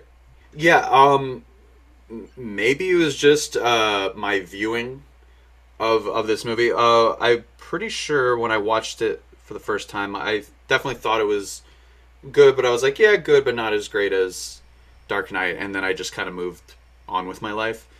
I think I saw it maybe twice in theaters. Actually, it's funny. I remember vividly, because this was obviously such a highly anticipated movie. When I saw it, I'm pretty sure opening night, at the end when Batman has the bomb and he's flying off with the bomb, someone in the audience said, "Thank you, Batman." Oh my god! And everyone started hysterically laughing. It was so funny, even though obviously that's such a serious moment. I'll always remember that. It's so funny. Thank you, Batman. Thanks for sacrificing your life to save us. But yeah, maybe it's just this viewing. But I didn't really like it. This is my hot take of the episode, I guess. I don't really like it at all, and I'm gonna quote Heath Ledger here. Like, what happened? Did your balls drop off? Like I had very. I don't think it's bad. It's far from bad, but like, especially compared to the other two, it's just like kind of boring to me, a little dull, and it doesn't have, in my opinion, a lot to say about Bruce Wayne and Batman, and he's actually people complain that he's barely in Dark Knight. I have that issue with this movie. I think he's barely in the movie. I think he's chilling out, underground for a lot of it, and I don't love that. I don't think he's doing a bad job, Christian Bale, by any means. Alfred's still great. His two scenes are great, and then he leaves and he comes back at the end, and I don't love that either. We could talk about it more. But I think Michael Caine is still doing a great work. He's very moving in those scenes, and we'll talk about the villains, and we'll talk about it all. It's visually great, and it's taking stuff from like No Man's Land, like that comic storyline. Like, what if Gotham was just separated from the entire world? Criminals would run amok. They would have sections, and it kind of like what Arkham City did, but in my opinion, at least, I think Arkham City did a lot better. But there are things to like about this movie. I don't want to be a hater, but I didn't really enjoy it this viewing. I thought it was kind of split down the middle for me. Tony, your thoughts on Dark Knight Rises? I've always liked it. I've always really liked it. It's always been my least favorite of the trilogy, but I always liked it. It's grown on me throughout the years. And then and the moment that I kind of really ended up being a weird like blanket, like comfort blanket when we were in lockdown. Because there was the moment where everybody just kind of comes out after it's all over, and it's just like, is it over? Can we breathe again? Well, I was like, oh God, oh God, I want that moment, bro. But I think the movie is, really good. I think the movie has the most structural problems thoroughly, but I don't think mixing Dark Knight Returns and No Man's Land was the smartest choice. Yeah, I agree. Yeah. I kind of felt like there was a change in Christian Bale's performance, not for the worse, for the better, where I kind of felt that the private Bruce Wayne and the public Bruce Wayne kind of melded a little to almost be like a more defeated Bruce Wayne, especially during the beginning of the movie. I really enjoyed it, and I think that this movie probably has, in terms of the grand, big action pieces, probably has the best action in the series. Just in terms of a visual, you know what I mean? I think the thing about Dark Knight is that it is as big as it needs to be, and it serves the story. You know, I think with Dark Knight Rises, it didn't always need to be that big. That being said, if it's a good sequence, it's a good sequence. So I think that it's great there. The one thing that I will say is that there are folks who think, and I don't think that they're wrong necessarily, in saying that this is kind of like a counterpoint to Dark Knight, because like the whole ending is about Batman sacrificing himself so people don't find out what Harvey Dent did. But then Dark Knight Rises comes along and undoes all of that to start up the story again. Now, for me, I like that they bounce off each other, because I think there's something to be said about that. At the end of the day, even though Batman did what he thought was right, you know, so the city didn't fall further into chaos, he still didn't tell the truth. So the idea of a movie saying, like, it doesn't matter how hard the truth is, it must be told, I think is a very powerful theme for me. So I don't necessarily agree with how it's executed all the time, but I respect the attempt at like giving that a look-see. I really do. Interesting. Yeah.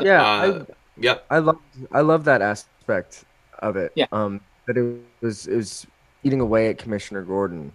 Yeah. You know, I could really tell that, and it made me appreciate his character a little more, because it's like, yeah, dude, the guy that was like trying to kill your family is looked at as this hero because of a lie that you're telling. That's gotta do something to you. Oh God, like it destroys you. I mean, Jesus, the whole metaphor of like the energy thing being hidden in the center of the city is a metaphor for like the tumor that's growing and just destroying the city. I mean, like, look, this movie is a lot of things. It is flawed.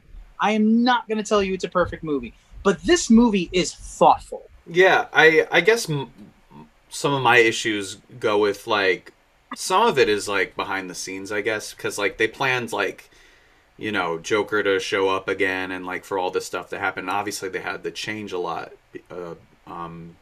behind the scenes. And I think there's, you know, because we can't do it, you know, we can't do it with Joker anymore, and obviously we know why, but like there were so many like story things that they were like building to in that second one that I was like so intrigued to like, all right, how's that gonna play out? And instead, for me personally, we start and it's 8 years later, and I'm like, why is it so like why 8 years? Like I get like there should be time. You know, like, yeah, he shouldn't be Batman for a little bit after what happened. But, like, I don't know. It becomes so much about, like, oh, you want him to come back as Batman, right? It's going to happen. It's going to happen. You know what I mean? Like, that became the story to me. 8 years was too much. Maybe 4 years would have done it. Yeah, something less than 8 years. For whatever reason, that always rubbed me the wrong way. Like, oh, so he's only been Batman for, like, maybe 2 years? But anyway, maybe. Something like that. Because obviously what I love about Batman is like his, you know, he in a way he will do this for the rest of his life, and he's so driven no matter what to be Batman. That's what I like about the animated series, for example, and the Arkham games and some other iterations. But yeah, I don't know. It's a bit. I have some jumbled thoughts, I guess, because I just watched it. But like, you know, I think when it comes to like focusing on Bruce Wayne and Batman again, I think they don't really, it doesn't really do it for me, unfortunately. I think, like, you know, I mentioned this before, but like I feel like he's not in it as much as he should be, and it's not as emotionally moving by the end because I don't really understand even what the story is with him. You know, like what's the arc? Maybe it doesn't even have to be an arc, but like why does he? You know, why is he in this? You know, like I don't know, like and because we cut to like Joseph Gordon-Levitt and these villains and everything is going on. It's huge, it's epic, and it obviously looks beautiful. You know, the snow in the city and everything, it looks gorgeous, right? Like I'm never gonna knock anyone involved with this movie. They did their best with, in some ways, a bad situation. They had to do it without Heath Ledger, you know, because once again there were plans and they had to rework things, and so I will never shit on anyone who worked on this movie because, like, once again, like it's directed beautifully, but it's just the heart, I guess, for me, like that was missing for, personally, as opposed to the other two, where it's like Batman Begins, like good story about Bruce, you know, and all those wonderful performances in Dark Knight and everything, and this one, I'm missing a lot there, I guess, for me personally. And we'll talk about it more with these other characters. But yeah, that's how I feel right now. Interesting. So Tom Hardy, here's Bane. So a Bane, in the comics, in other iterations, he's... Yes! Behind you stands a symbol of oppression. Blackgate Prison. Oh. Brilliant. But you know, he's basically just like this guy from like Santa Prisca is the country. This I don't know if it's a real country or not, but It's not. I figured, but you know, he's basically like, you know, he wants to break Batman, you know, and best him physically and mentally too. But yeah, he's basically that kind of character, and they take that core for sure.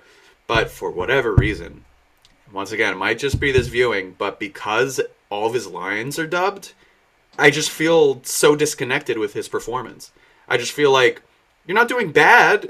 I just know that you dubbed all of this. It's just that disconnect of like, well, this isn't really the performance though. I don't know. And I can barely hear you. I don't know. Personally, I don't like Bane in this. I think he's kind of a weak villain, and he's not even really the main villain by the end. He dies, and it's just like, it's kind of lame. I kind of didn't dig his performance at all.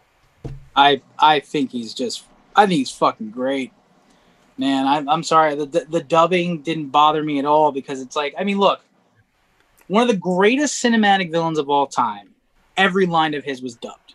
Y'all know who I'm talking about. Sure, but you didn't see his eyes and his face. The thing is, the very fact that I saw his eyes and that Tom Hardy used his eyes with such a right, but his mouth is moving different words than what's actually being said. It's annoying. Didn't really notice. I couldn't tell that at all because the mask is covering all of it. No, he's like moving his head, and it's like that is not synced up at all with like what he is saying. I don't agree. Clearly, it's just me, but like it didn't feel like a performance to me because of that. Yeah, I mean, but yeah. Go ahead. I also don't think that he's a weak villain.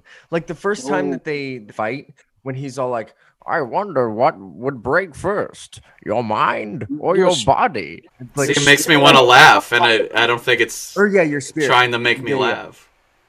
Oh, I mean, and like when those action sequences with like just the hand-to-hand combat are fucking chilling to me. Yeah. And the thing is, the little arc that they have where it's like the first time that Batman goes toe-to-toe with Bane, gets his ass whooped, but then like he comes back.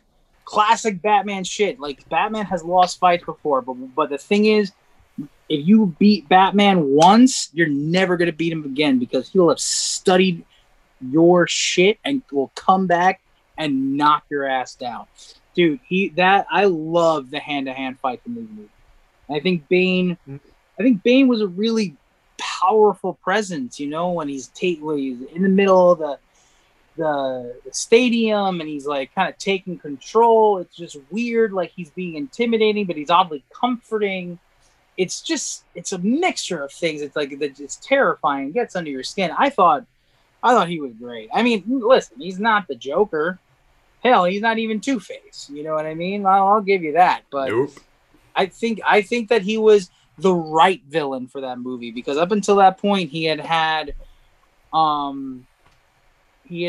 cerebral and ideological villains. He had never had a physical villain to go with him toe to toe. And I think Bane was the right call for him, and I think Tom Hardy did a great job with him. Yeah, and this isn't a knock on Tom. I just think, honestly, I think he's better as Venom. Maybe because I see his face. I don't know. I don't know what it is, but like for whatever reason, the sound mixing and the dubbing and the mask, it for whatever reason it like disconnected me, because I was like, I want to see like opportunities to like, I don't know, see a performance, and when it comes to just like the villain, like his villainous role. But it doesn't lead to anything substantial, in my opinion. Then it becomes this weird twist where it's like, oh no, it was actually her, and it was actually Talia al Ghul the whole time, and let's take the agency and interesting story away from Bane and give it to this person, and then he just kind of gets shot, and then once again it's like, well, I don't know, that's a problem for me. Which again is another fucking plot point from a Bond film. World is not enough. The guy who can't feel turns out not to be the real villain. It turned out to be the Bond girl the whole time. I will say, I did have. It's not a big problem. I was just like, damn, they really just killed him off like nothing. See, that's what I mean. Like, what would have been cool is like rematch, and they're like really going at it, and Batman doesn't kill him, but like it's like more of a concrete, like Batman did it, like Batman defeated him, and instead we just kind of get like, I don't know, like imagine, like, I don't know, like the Joker is like, it's revealed, oh no, it was actually the Riddler, and then Joker dies. You know what I mean? It's like that. It's like, why do we even do this then? Well, yeah, I mean, go ahead, Tony. Go ahead. Well, I mean, the thing is that to do another fight at that point, like, it's redundant. Like, look, Batman won that fight. Batman won the fight, the rematch. So to have another rematch to see who will win this time, storytelling is redundant. I hear you. I'm more like, maybe that final fight is like it, and we have like a conclusion with that, like emotionally and like from script level, it's just the thing is with Bane just being done like that. I don't know. I would have preferred he not go out so unceremoniously, but then at the end of the day, that also kind of highlights an ideological difference that he has with Catwoman, who saves his ass. You know what I mean? It's like, and I think that there's at least some value in that, where she even says like, no, that whole no guns thing. I don't know if I agree with you on that. Which is not. I'm not gonna lie. Kind of, got me going a little bit, which was like, okay, this is hey, I'm hot and bothered. But I mean, Anne Hathaway in this movie is just everything. But so that's the thing. Like, I while I would have preferred a less unceremonious exit, what they did at least gave me some character value, so I'm not as Okay, I mean that's definitely a fair point. I mean, like, I guess I'm definitely not alone on this, but like I do see your points though. And he, in that way, he's an effective villain. I guess I just wish it all rounded out to something better than it did. I mean, that's a lot of it. I mean, like, I don't know. Like, anytime I was watching him, I just was like, nah. Not really. I like the delivery, his role in it. There's a lot of like he monologues a lot. I don't know. Like, for whatever reason, I just watched it, so I don't know. But like, I just felt like nothing. This is unfortunately giving me nothing. I don't know. What else? So Anne Hathaway is Catwoman. You mentioned Catwoman. Let's mention her. So Anne Hathaway, Doing a great job. Obviously she's beautiful. Um, No.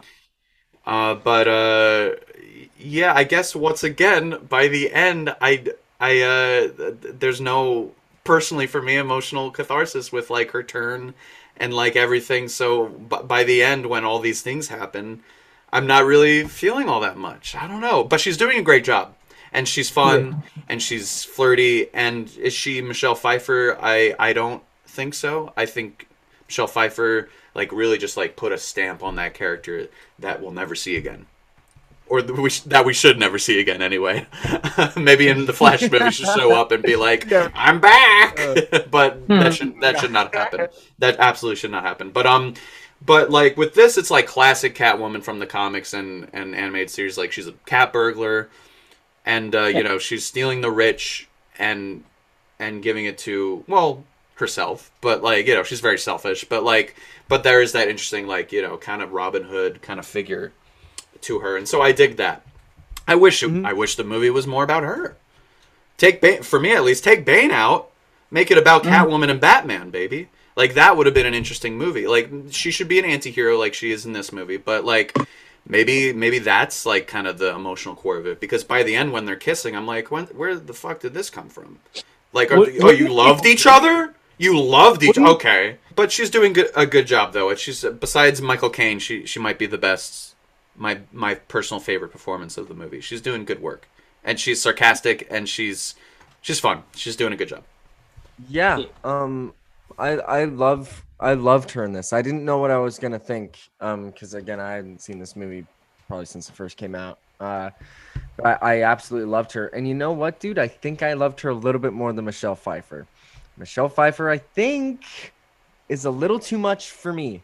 I think that she's a now she's too much for you. I thought you loved her. What happened? I did. No. I still do. I still do. Don't get me wrong. But as far as the whole like again, Tim Burton's, I love it. I love it so much. But I like it not being about like the cats.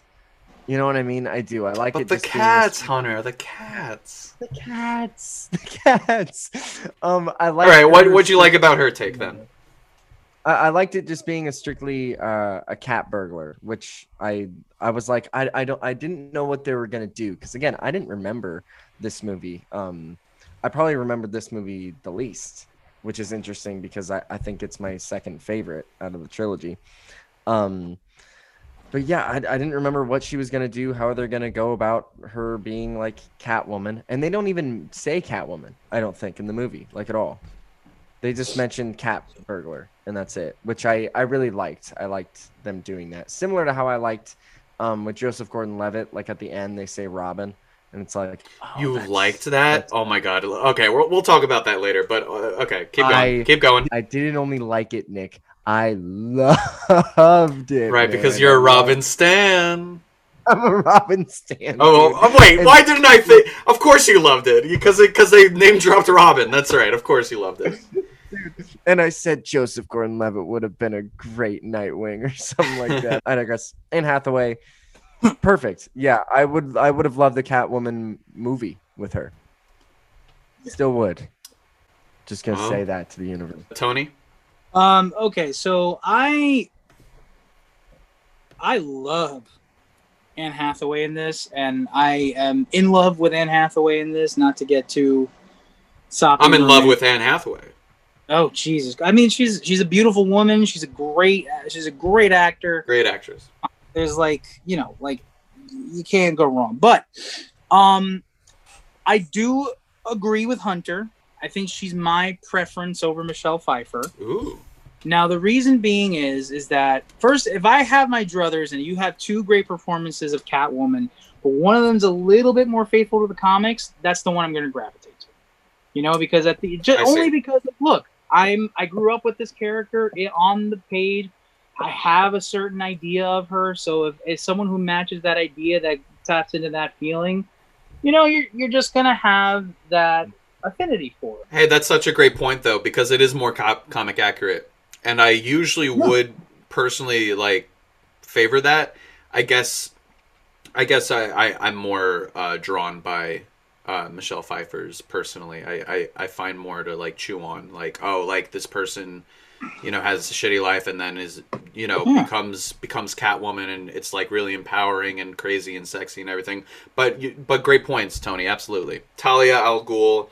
I think she's just whatever. She's a great actress and she's beautiful, but I just don't like her role in the movie. They think it's a gotcha, like, oh, she's the villain.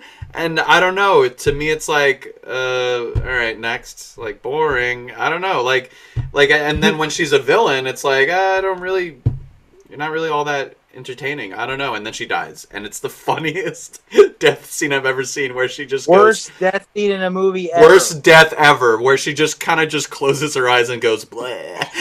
It's like, whoa, okay, I guess she's dead. Man. It's like so funny, and people meme it to death for a reason. It's hilarious. But yeah, she's just fine. I don't know. There's really not that much to say. It's more of just like, twist, gotcha, and then she's dead, and it's like, okay, whatever. I usually like Talia al Ghul, but not in this. Hunter? Yeah, I liked her. I did. I thought that Bruce Wayne finally found like somebody that he could love, and then she stabs him in the back, and I didn't see it coming like a little idiot.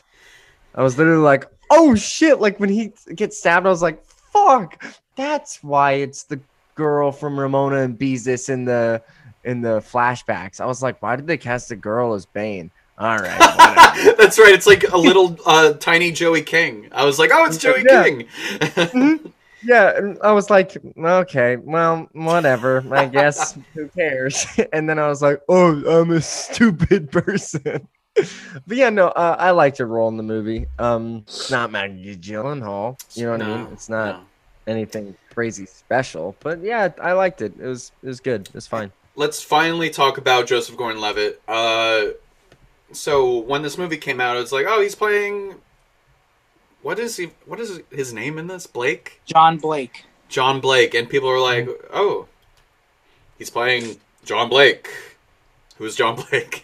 You know, but so he's like playing this role, and he's like, you know, like a noble cop who figured out Batman's identity. Honestly, I don't love that. I think it's a stupid scene where he's like, I just saw it in your eyes. And I was like, really? I don't know. I don't buy it. It's a little silly. It's like this overly long, like, dialogue scene. And personally, I didn't really buy that. But like, he's doing a good job. But like, by the end, I don't know what he's doing. He's just around. He's, you know, the bus. He's near the bus. That's all we have for him to do, I guess. And personally, like, you know, him becoming Batman. Once again, there's so many things in this movie, and personally, if they just like stuck with one thing, maybe that would have been like great. But in my opinion, like there's so many things going on. So when by the end it's like, oh, his name's Robin. Also, he's gonna be Batman now.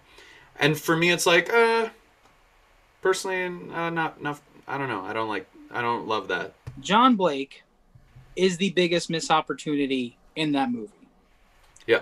Now, I appreciate that because Chris Nolan wanted to do something different with them, didn't give him that name, which is like, okay, you know what? I respect that. However, imagine with me, gentlemen, a timeline where this movie exists, where in the 8 years that Batman's retired, he's training someone to keep an eye on things, to take care of things, you know, while he's not unable to do what he does, right?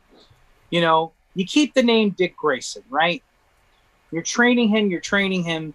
And then by the time he comes back into Gotham, we fuck Robin. We go straight into him becoming Nightwing.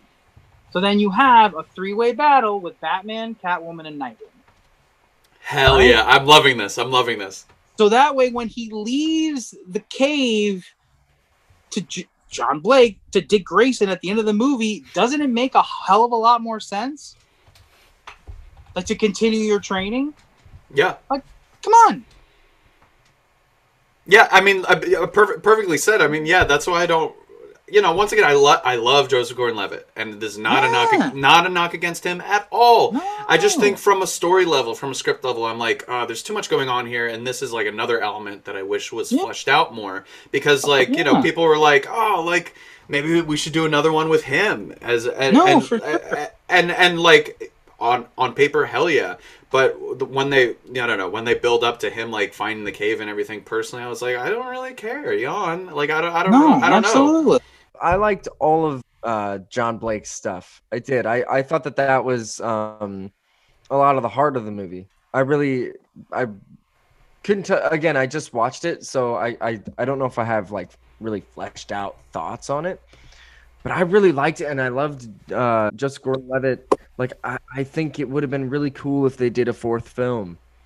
With I don't know what they would have done. I don't know, but I think it would have been cool to see him as a Nightwing type character. Okay, just to say this before I forget, like I don't like that Robin name drop at all. No, his name is Dick Grayson. Why would it be? It's like saying like to Bruce Wayne, "Oh, I like your real name." Batman. It's like, what? you know what I mean? It makes no sense. It's just for dumbass like audience members to be like, oh, that's Robin then. Okay. And I'm sorry to shit on you, Hunter, I guess, because you're taking offense with that. I'm just more saying like from like well, why'd you do that? Like if anything, name him Dick Grayson at the end. Yeah. It's more of like an obvious like, oh, Robin. Like people know Robin. The name Richard. Robin. Or even Richard. It's like you should keep your real name, Richard, or something like that. Yeah, that would have been cool. And if people don't get it, then like I don't know, just look it up afterwards. Like that's Robin's name. Like it just doesn't make sense. It's like that MJ thing in Spider-Man, but worse in my opinion. This is like so like forced. Like Robin, clap everyone. We said it. We finally did Robin, kinda. I don't know. I didn't really like that. Tony, you were in this movie. Oh yes. Right, yes. Tell us your story. Yeah. So I am in the moment where, as the bat is flying over the Gotham Street Bridge, and where the bomb is still attached to the bat, and it flies over, and you see like people like watching as it goes, and it flies, and you see it cuts the Batman's face and everything. And when it blows up, it cuts back to people of Gotham, and you see one dude with very suspiciously large eyebrows crouch with a beanie and a brown leather jacket, and that's me. Now my days on those my days from those my days from that filming they were just the best days I've ever done as background work. I mean, I remember when I heard that the movie was coming into town, I told my agent, for lack of a better word, she was our booking agent for the extra work. Like, whose dick do I have to suck to get on the movie? She thankfully, and then you sucked her dick. No. She was like, no, nobody. I got you in. Don't worry about it. I was like, great. So I have 2 days at Silver Cup Studios, film over the 59th Street Bridge. First day I get there, I have my outfit ready. Because they gave us a brief to be like a dirty denizen of Gotham, and it's like, okay, so I did that,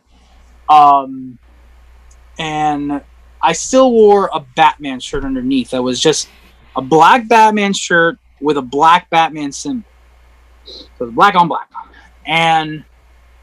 So I went up to her. I went up to the costume lady because she was looking at all of us. The costume lady is Lindy Hemming.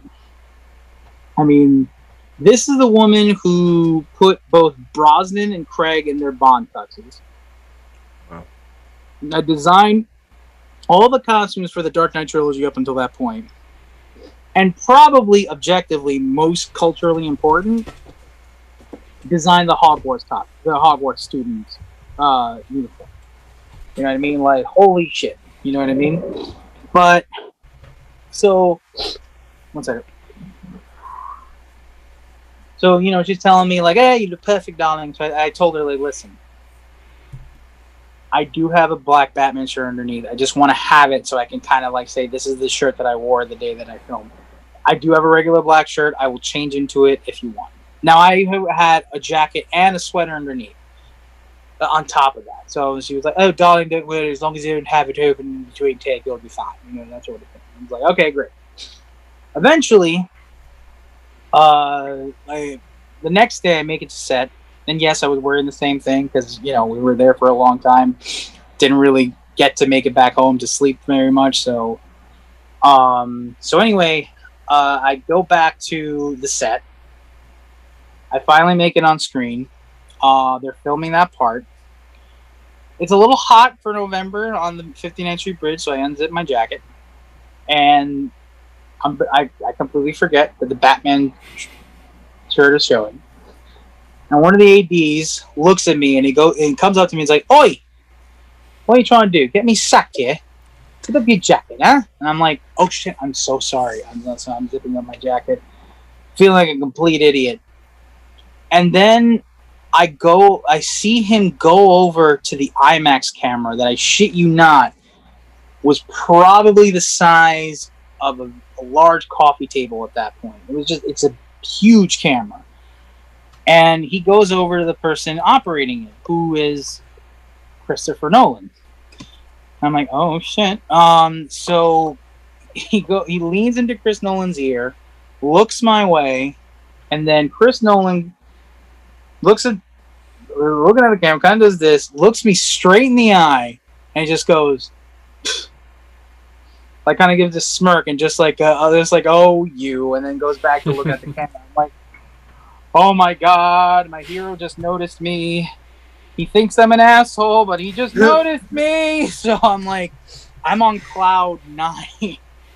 So I'm like, oh god. And then when a couple months later, when the movie came out, I'm in the movie. I'm like, oh my god, is Batman gonna die? Batman gonna die? And then my best friend who's sitting next to me is like, dude, that's you. Because he caught me, and then the moment I didn't quite catch it the first time. But I was like, oh, Jesus Christ. It just took me out of the moment. But it was it was pretty cool. So every time I watch the movie, sometimes I'm like, hey, that's me. That's a great story, Tony. Yeah, that's amazing. That's so fun. That's funny. Let's very quickly wrap up. Final thoughts on Dark Knight Rises. I'll go first because I'm negative Nancy about this one. I don't know. I sometimes, especially with movies like these, I measure them on like how they make me feel. Most movies I do that with, like, did it make me feel anything? And maybe it was just this viewing, but I didn't feel all that much personally watching this. I think I thought it was kind of a rushed ending. I thought, well, they don't want to do anymore. I guess we'll do this, and we'll have Joseph Gordon-Levitt be the next Batman. Batman doesn't die, but Bruce Wayne lives, and he can live his normal life now, and that's cool. That's a great ending. You know, like that's all good. That's, you know, for this iteration, perfect. You know, he wants an out, he got an out, and now he can live a normal life. It's just like so many elements being thrown into this, and it's really long. And like Dark Knight, I was like, this is a long movie, but I don't care. And this one, I was like, this is a long movie, and I feel it. You know? Yeah, exactly. But like, there's so many good things about this movie too that I didn't mention. Like you know, like once again, it's visually amazing. The action's good. You know, Christian Bale is still doing good work as Batman. You know, I just 5 out of 10. Just split down the middle. You know, there are things I like, but there are also things that really bring it down for me personally, from just like a story and character thing. I wish I was like crying, you know, by the end of this, and I wasn't. But there are things to appreciate. But personally, one of my least favorite Batman movies. Damn. Yeah. I give it a 9 out of 10. Like the total opposite. Yeah, I know. I love it. I love it. That's great. That's great. Yeah, I had a good time watching it. You can't write this stuff. No, you can't. Bane, I loved. Joseph Gordon-Levitt, I loved. Anne Hathaway, I loved. Meow. And Christian Bale's in the movie. No, Christian Bale. No. No, something I do want to say about him specifically in this one, because he's jacked up in this movie. His physicality, like everybody talks about, like Christian Bale with his like weight changes and his body shifts and stuff like that, which is amazing. But like his physicality is so fucking good. Like when he's hurt, it's like, oh no, dude, he's hurt. He does that so well. Just wanted to give him props for that. But yeah, I really enjoyed it. It's 9 out of 10. Great, Tony. Flawed but still enjoyable. Ambitious. Sometimes fall under the weight of that ambition, but when it flies, it flies. And so for me, it's going to be an 8.5 out of 10. You know, I think that there is more stuff in this movie than the other two movies that doesn't work, but on the movie itself, there's more stuff that works that doesn't. So I'm giving it an 8.5 out of 10. Great. Yeah, so yeah, that's the Dark Knight trilogy, baby. We somehow did it. You did it. So yeah, Tony Artiga, thank you so much for being such a great guest. Literally, we got the perfect guest for this episode. And Christian Bale Batman. Hunter, where do you rank him? Dude, so again, Michael Keaton is fucking fantastic. Christian Bale, though, is just a little bit. I love the stylized version of Bruce Wayne, and I love that. And it will always, I think, hold a very special place in my heart. But I think Christian Bale is my Batman. That's so funny because you were so sure that Keaton was going to be your favorite. Dude, I was so sure. And again, it's very you said best Batman. That's it. Literally, I did. And now I'm like, he just does. He like Tony said it better than I can, where it's like he just nails down all three aspects of this character. And again, Michael Keaton is very like this for me. I do love it and will continue to love it for years to come. But yeah, this ranks up here. What about you? Yeah, I enjoy Keaton. But yeah, live action wise, this is our best Batman yet. I mean, like, without a doubt. As much as I enjoyed those movies, when it comes to like Bruce Wayne as a person, we get to understand so much about this guy, and so like by default, I have to give it to Bale. He's doing great work here. So my personal favorite's still going to be Conroy, but when it comes to live action Batman, far and away Christian Bale. So far. Thank you guys for listening. We're on Spotify. We're on Apple Podcasts. We're anywhere you listen to podcasts. We have a website, NYC Actors Talk Film. We have a Instagram, NYC Actors Talk Film. Joey Dalton, thank you so much for the amazing artwork. Have anything to plug, Tony? Yeah, I do have something to plug. I mean, we'll be coming out with a second season of my James Bond-centered podcast, You Know His Name. You can follow us on Instagram at You Know His Name 007. And I work at the Alamo Draft House at 28 Liberty Street. I'm one of the supervisors there. So if you're looking for a place to come see the Batman, come on down. I like talking to you guys. So. Well, we like talking to you too. Love it. Love it. Always a pleasure. Always. Hunter, my father was a podcaster. Want to know how I got these lols? You want to know how I got this Yeti mic? Ha ha ha ha ha ha ho ho ha ha. And I thought my episodes were bad. All right. Thanks, folks. Bye.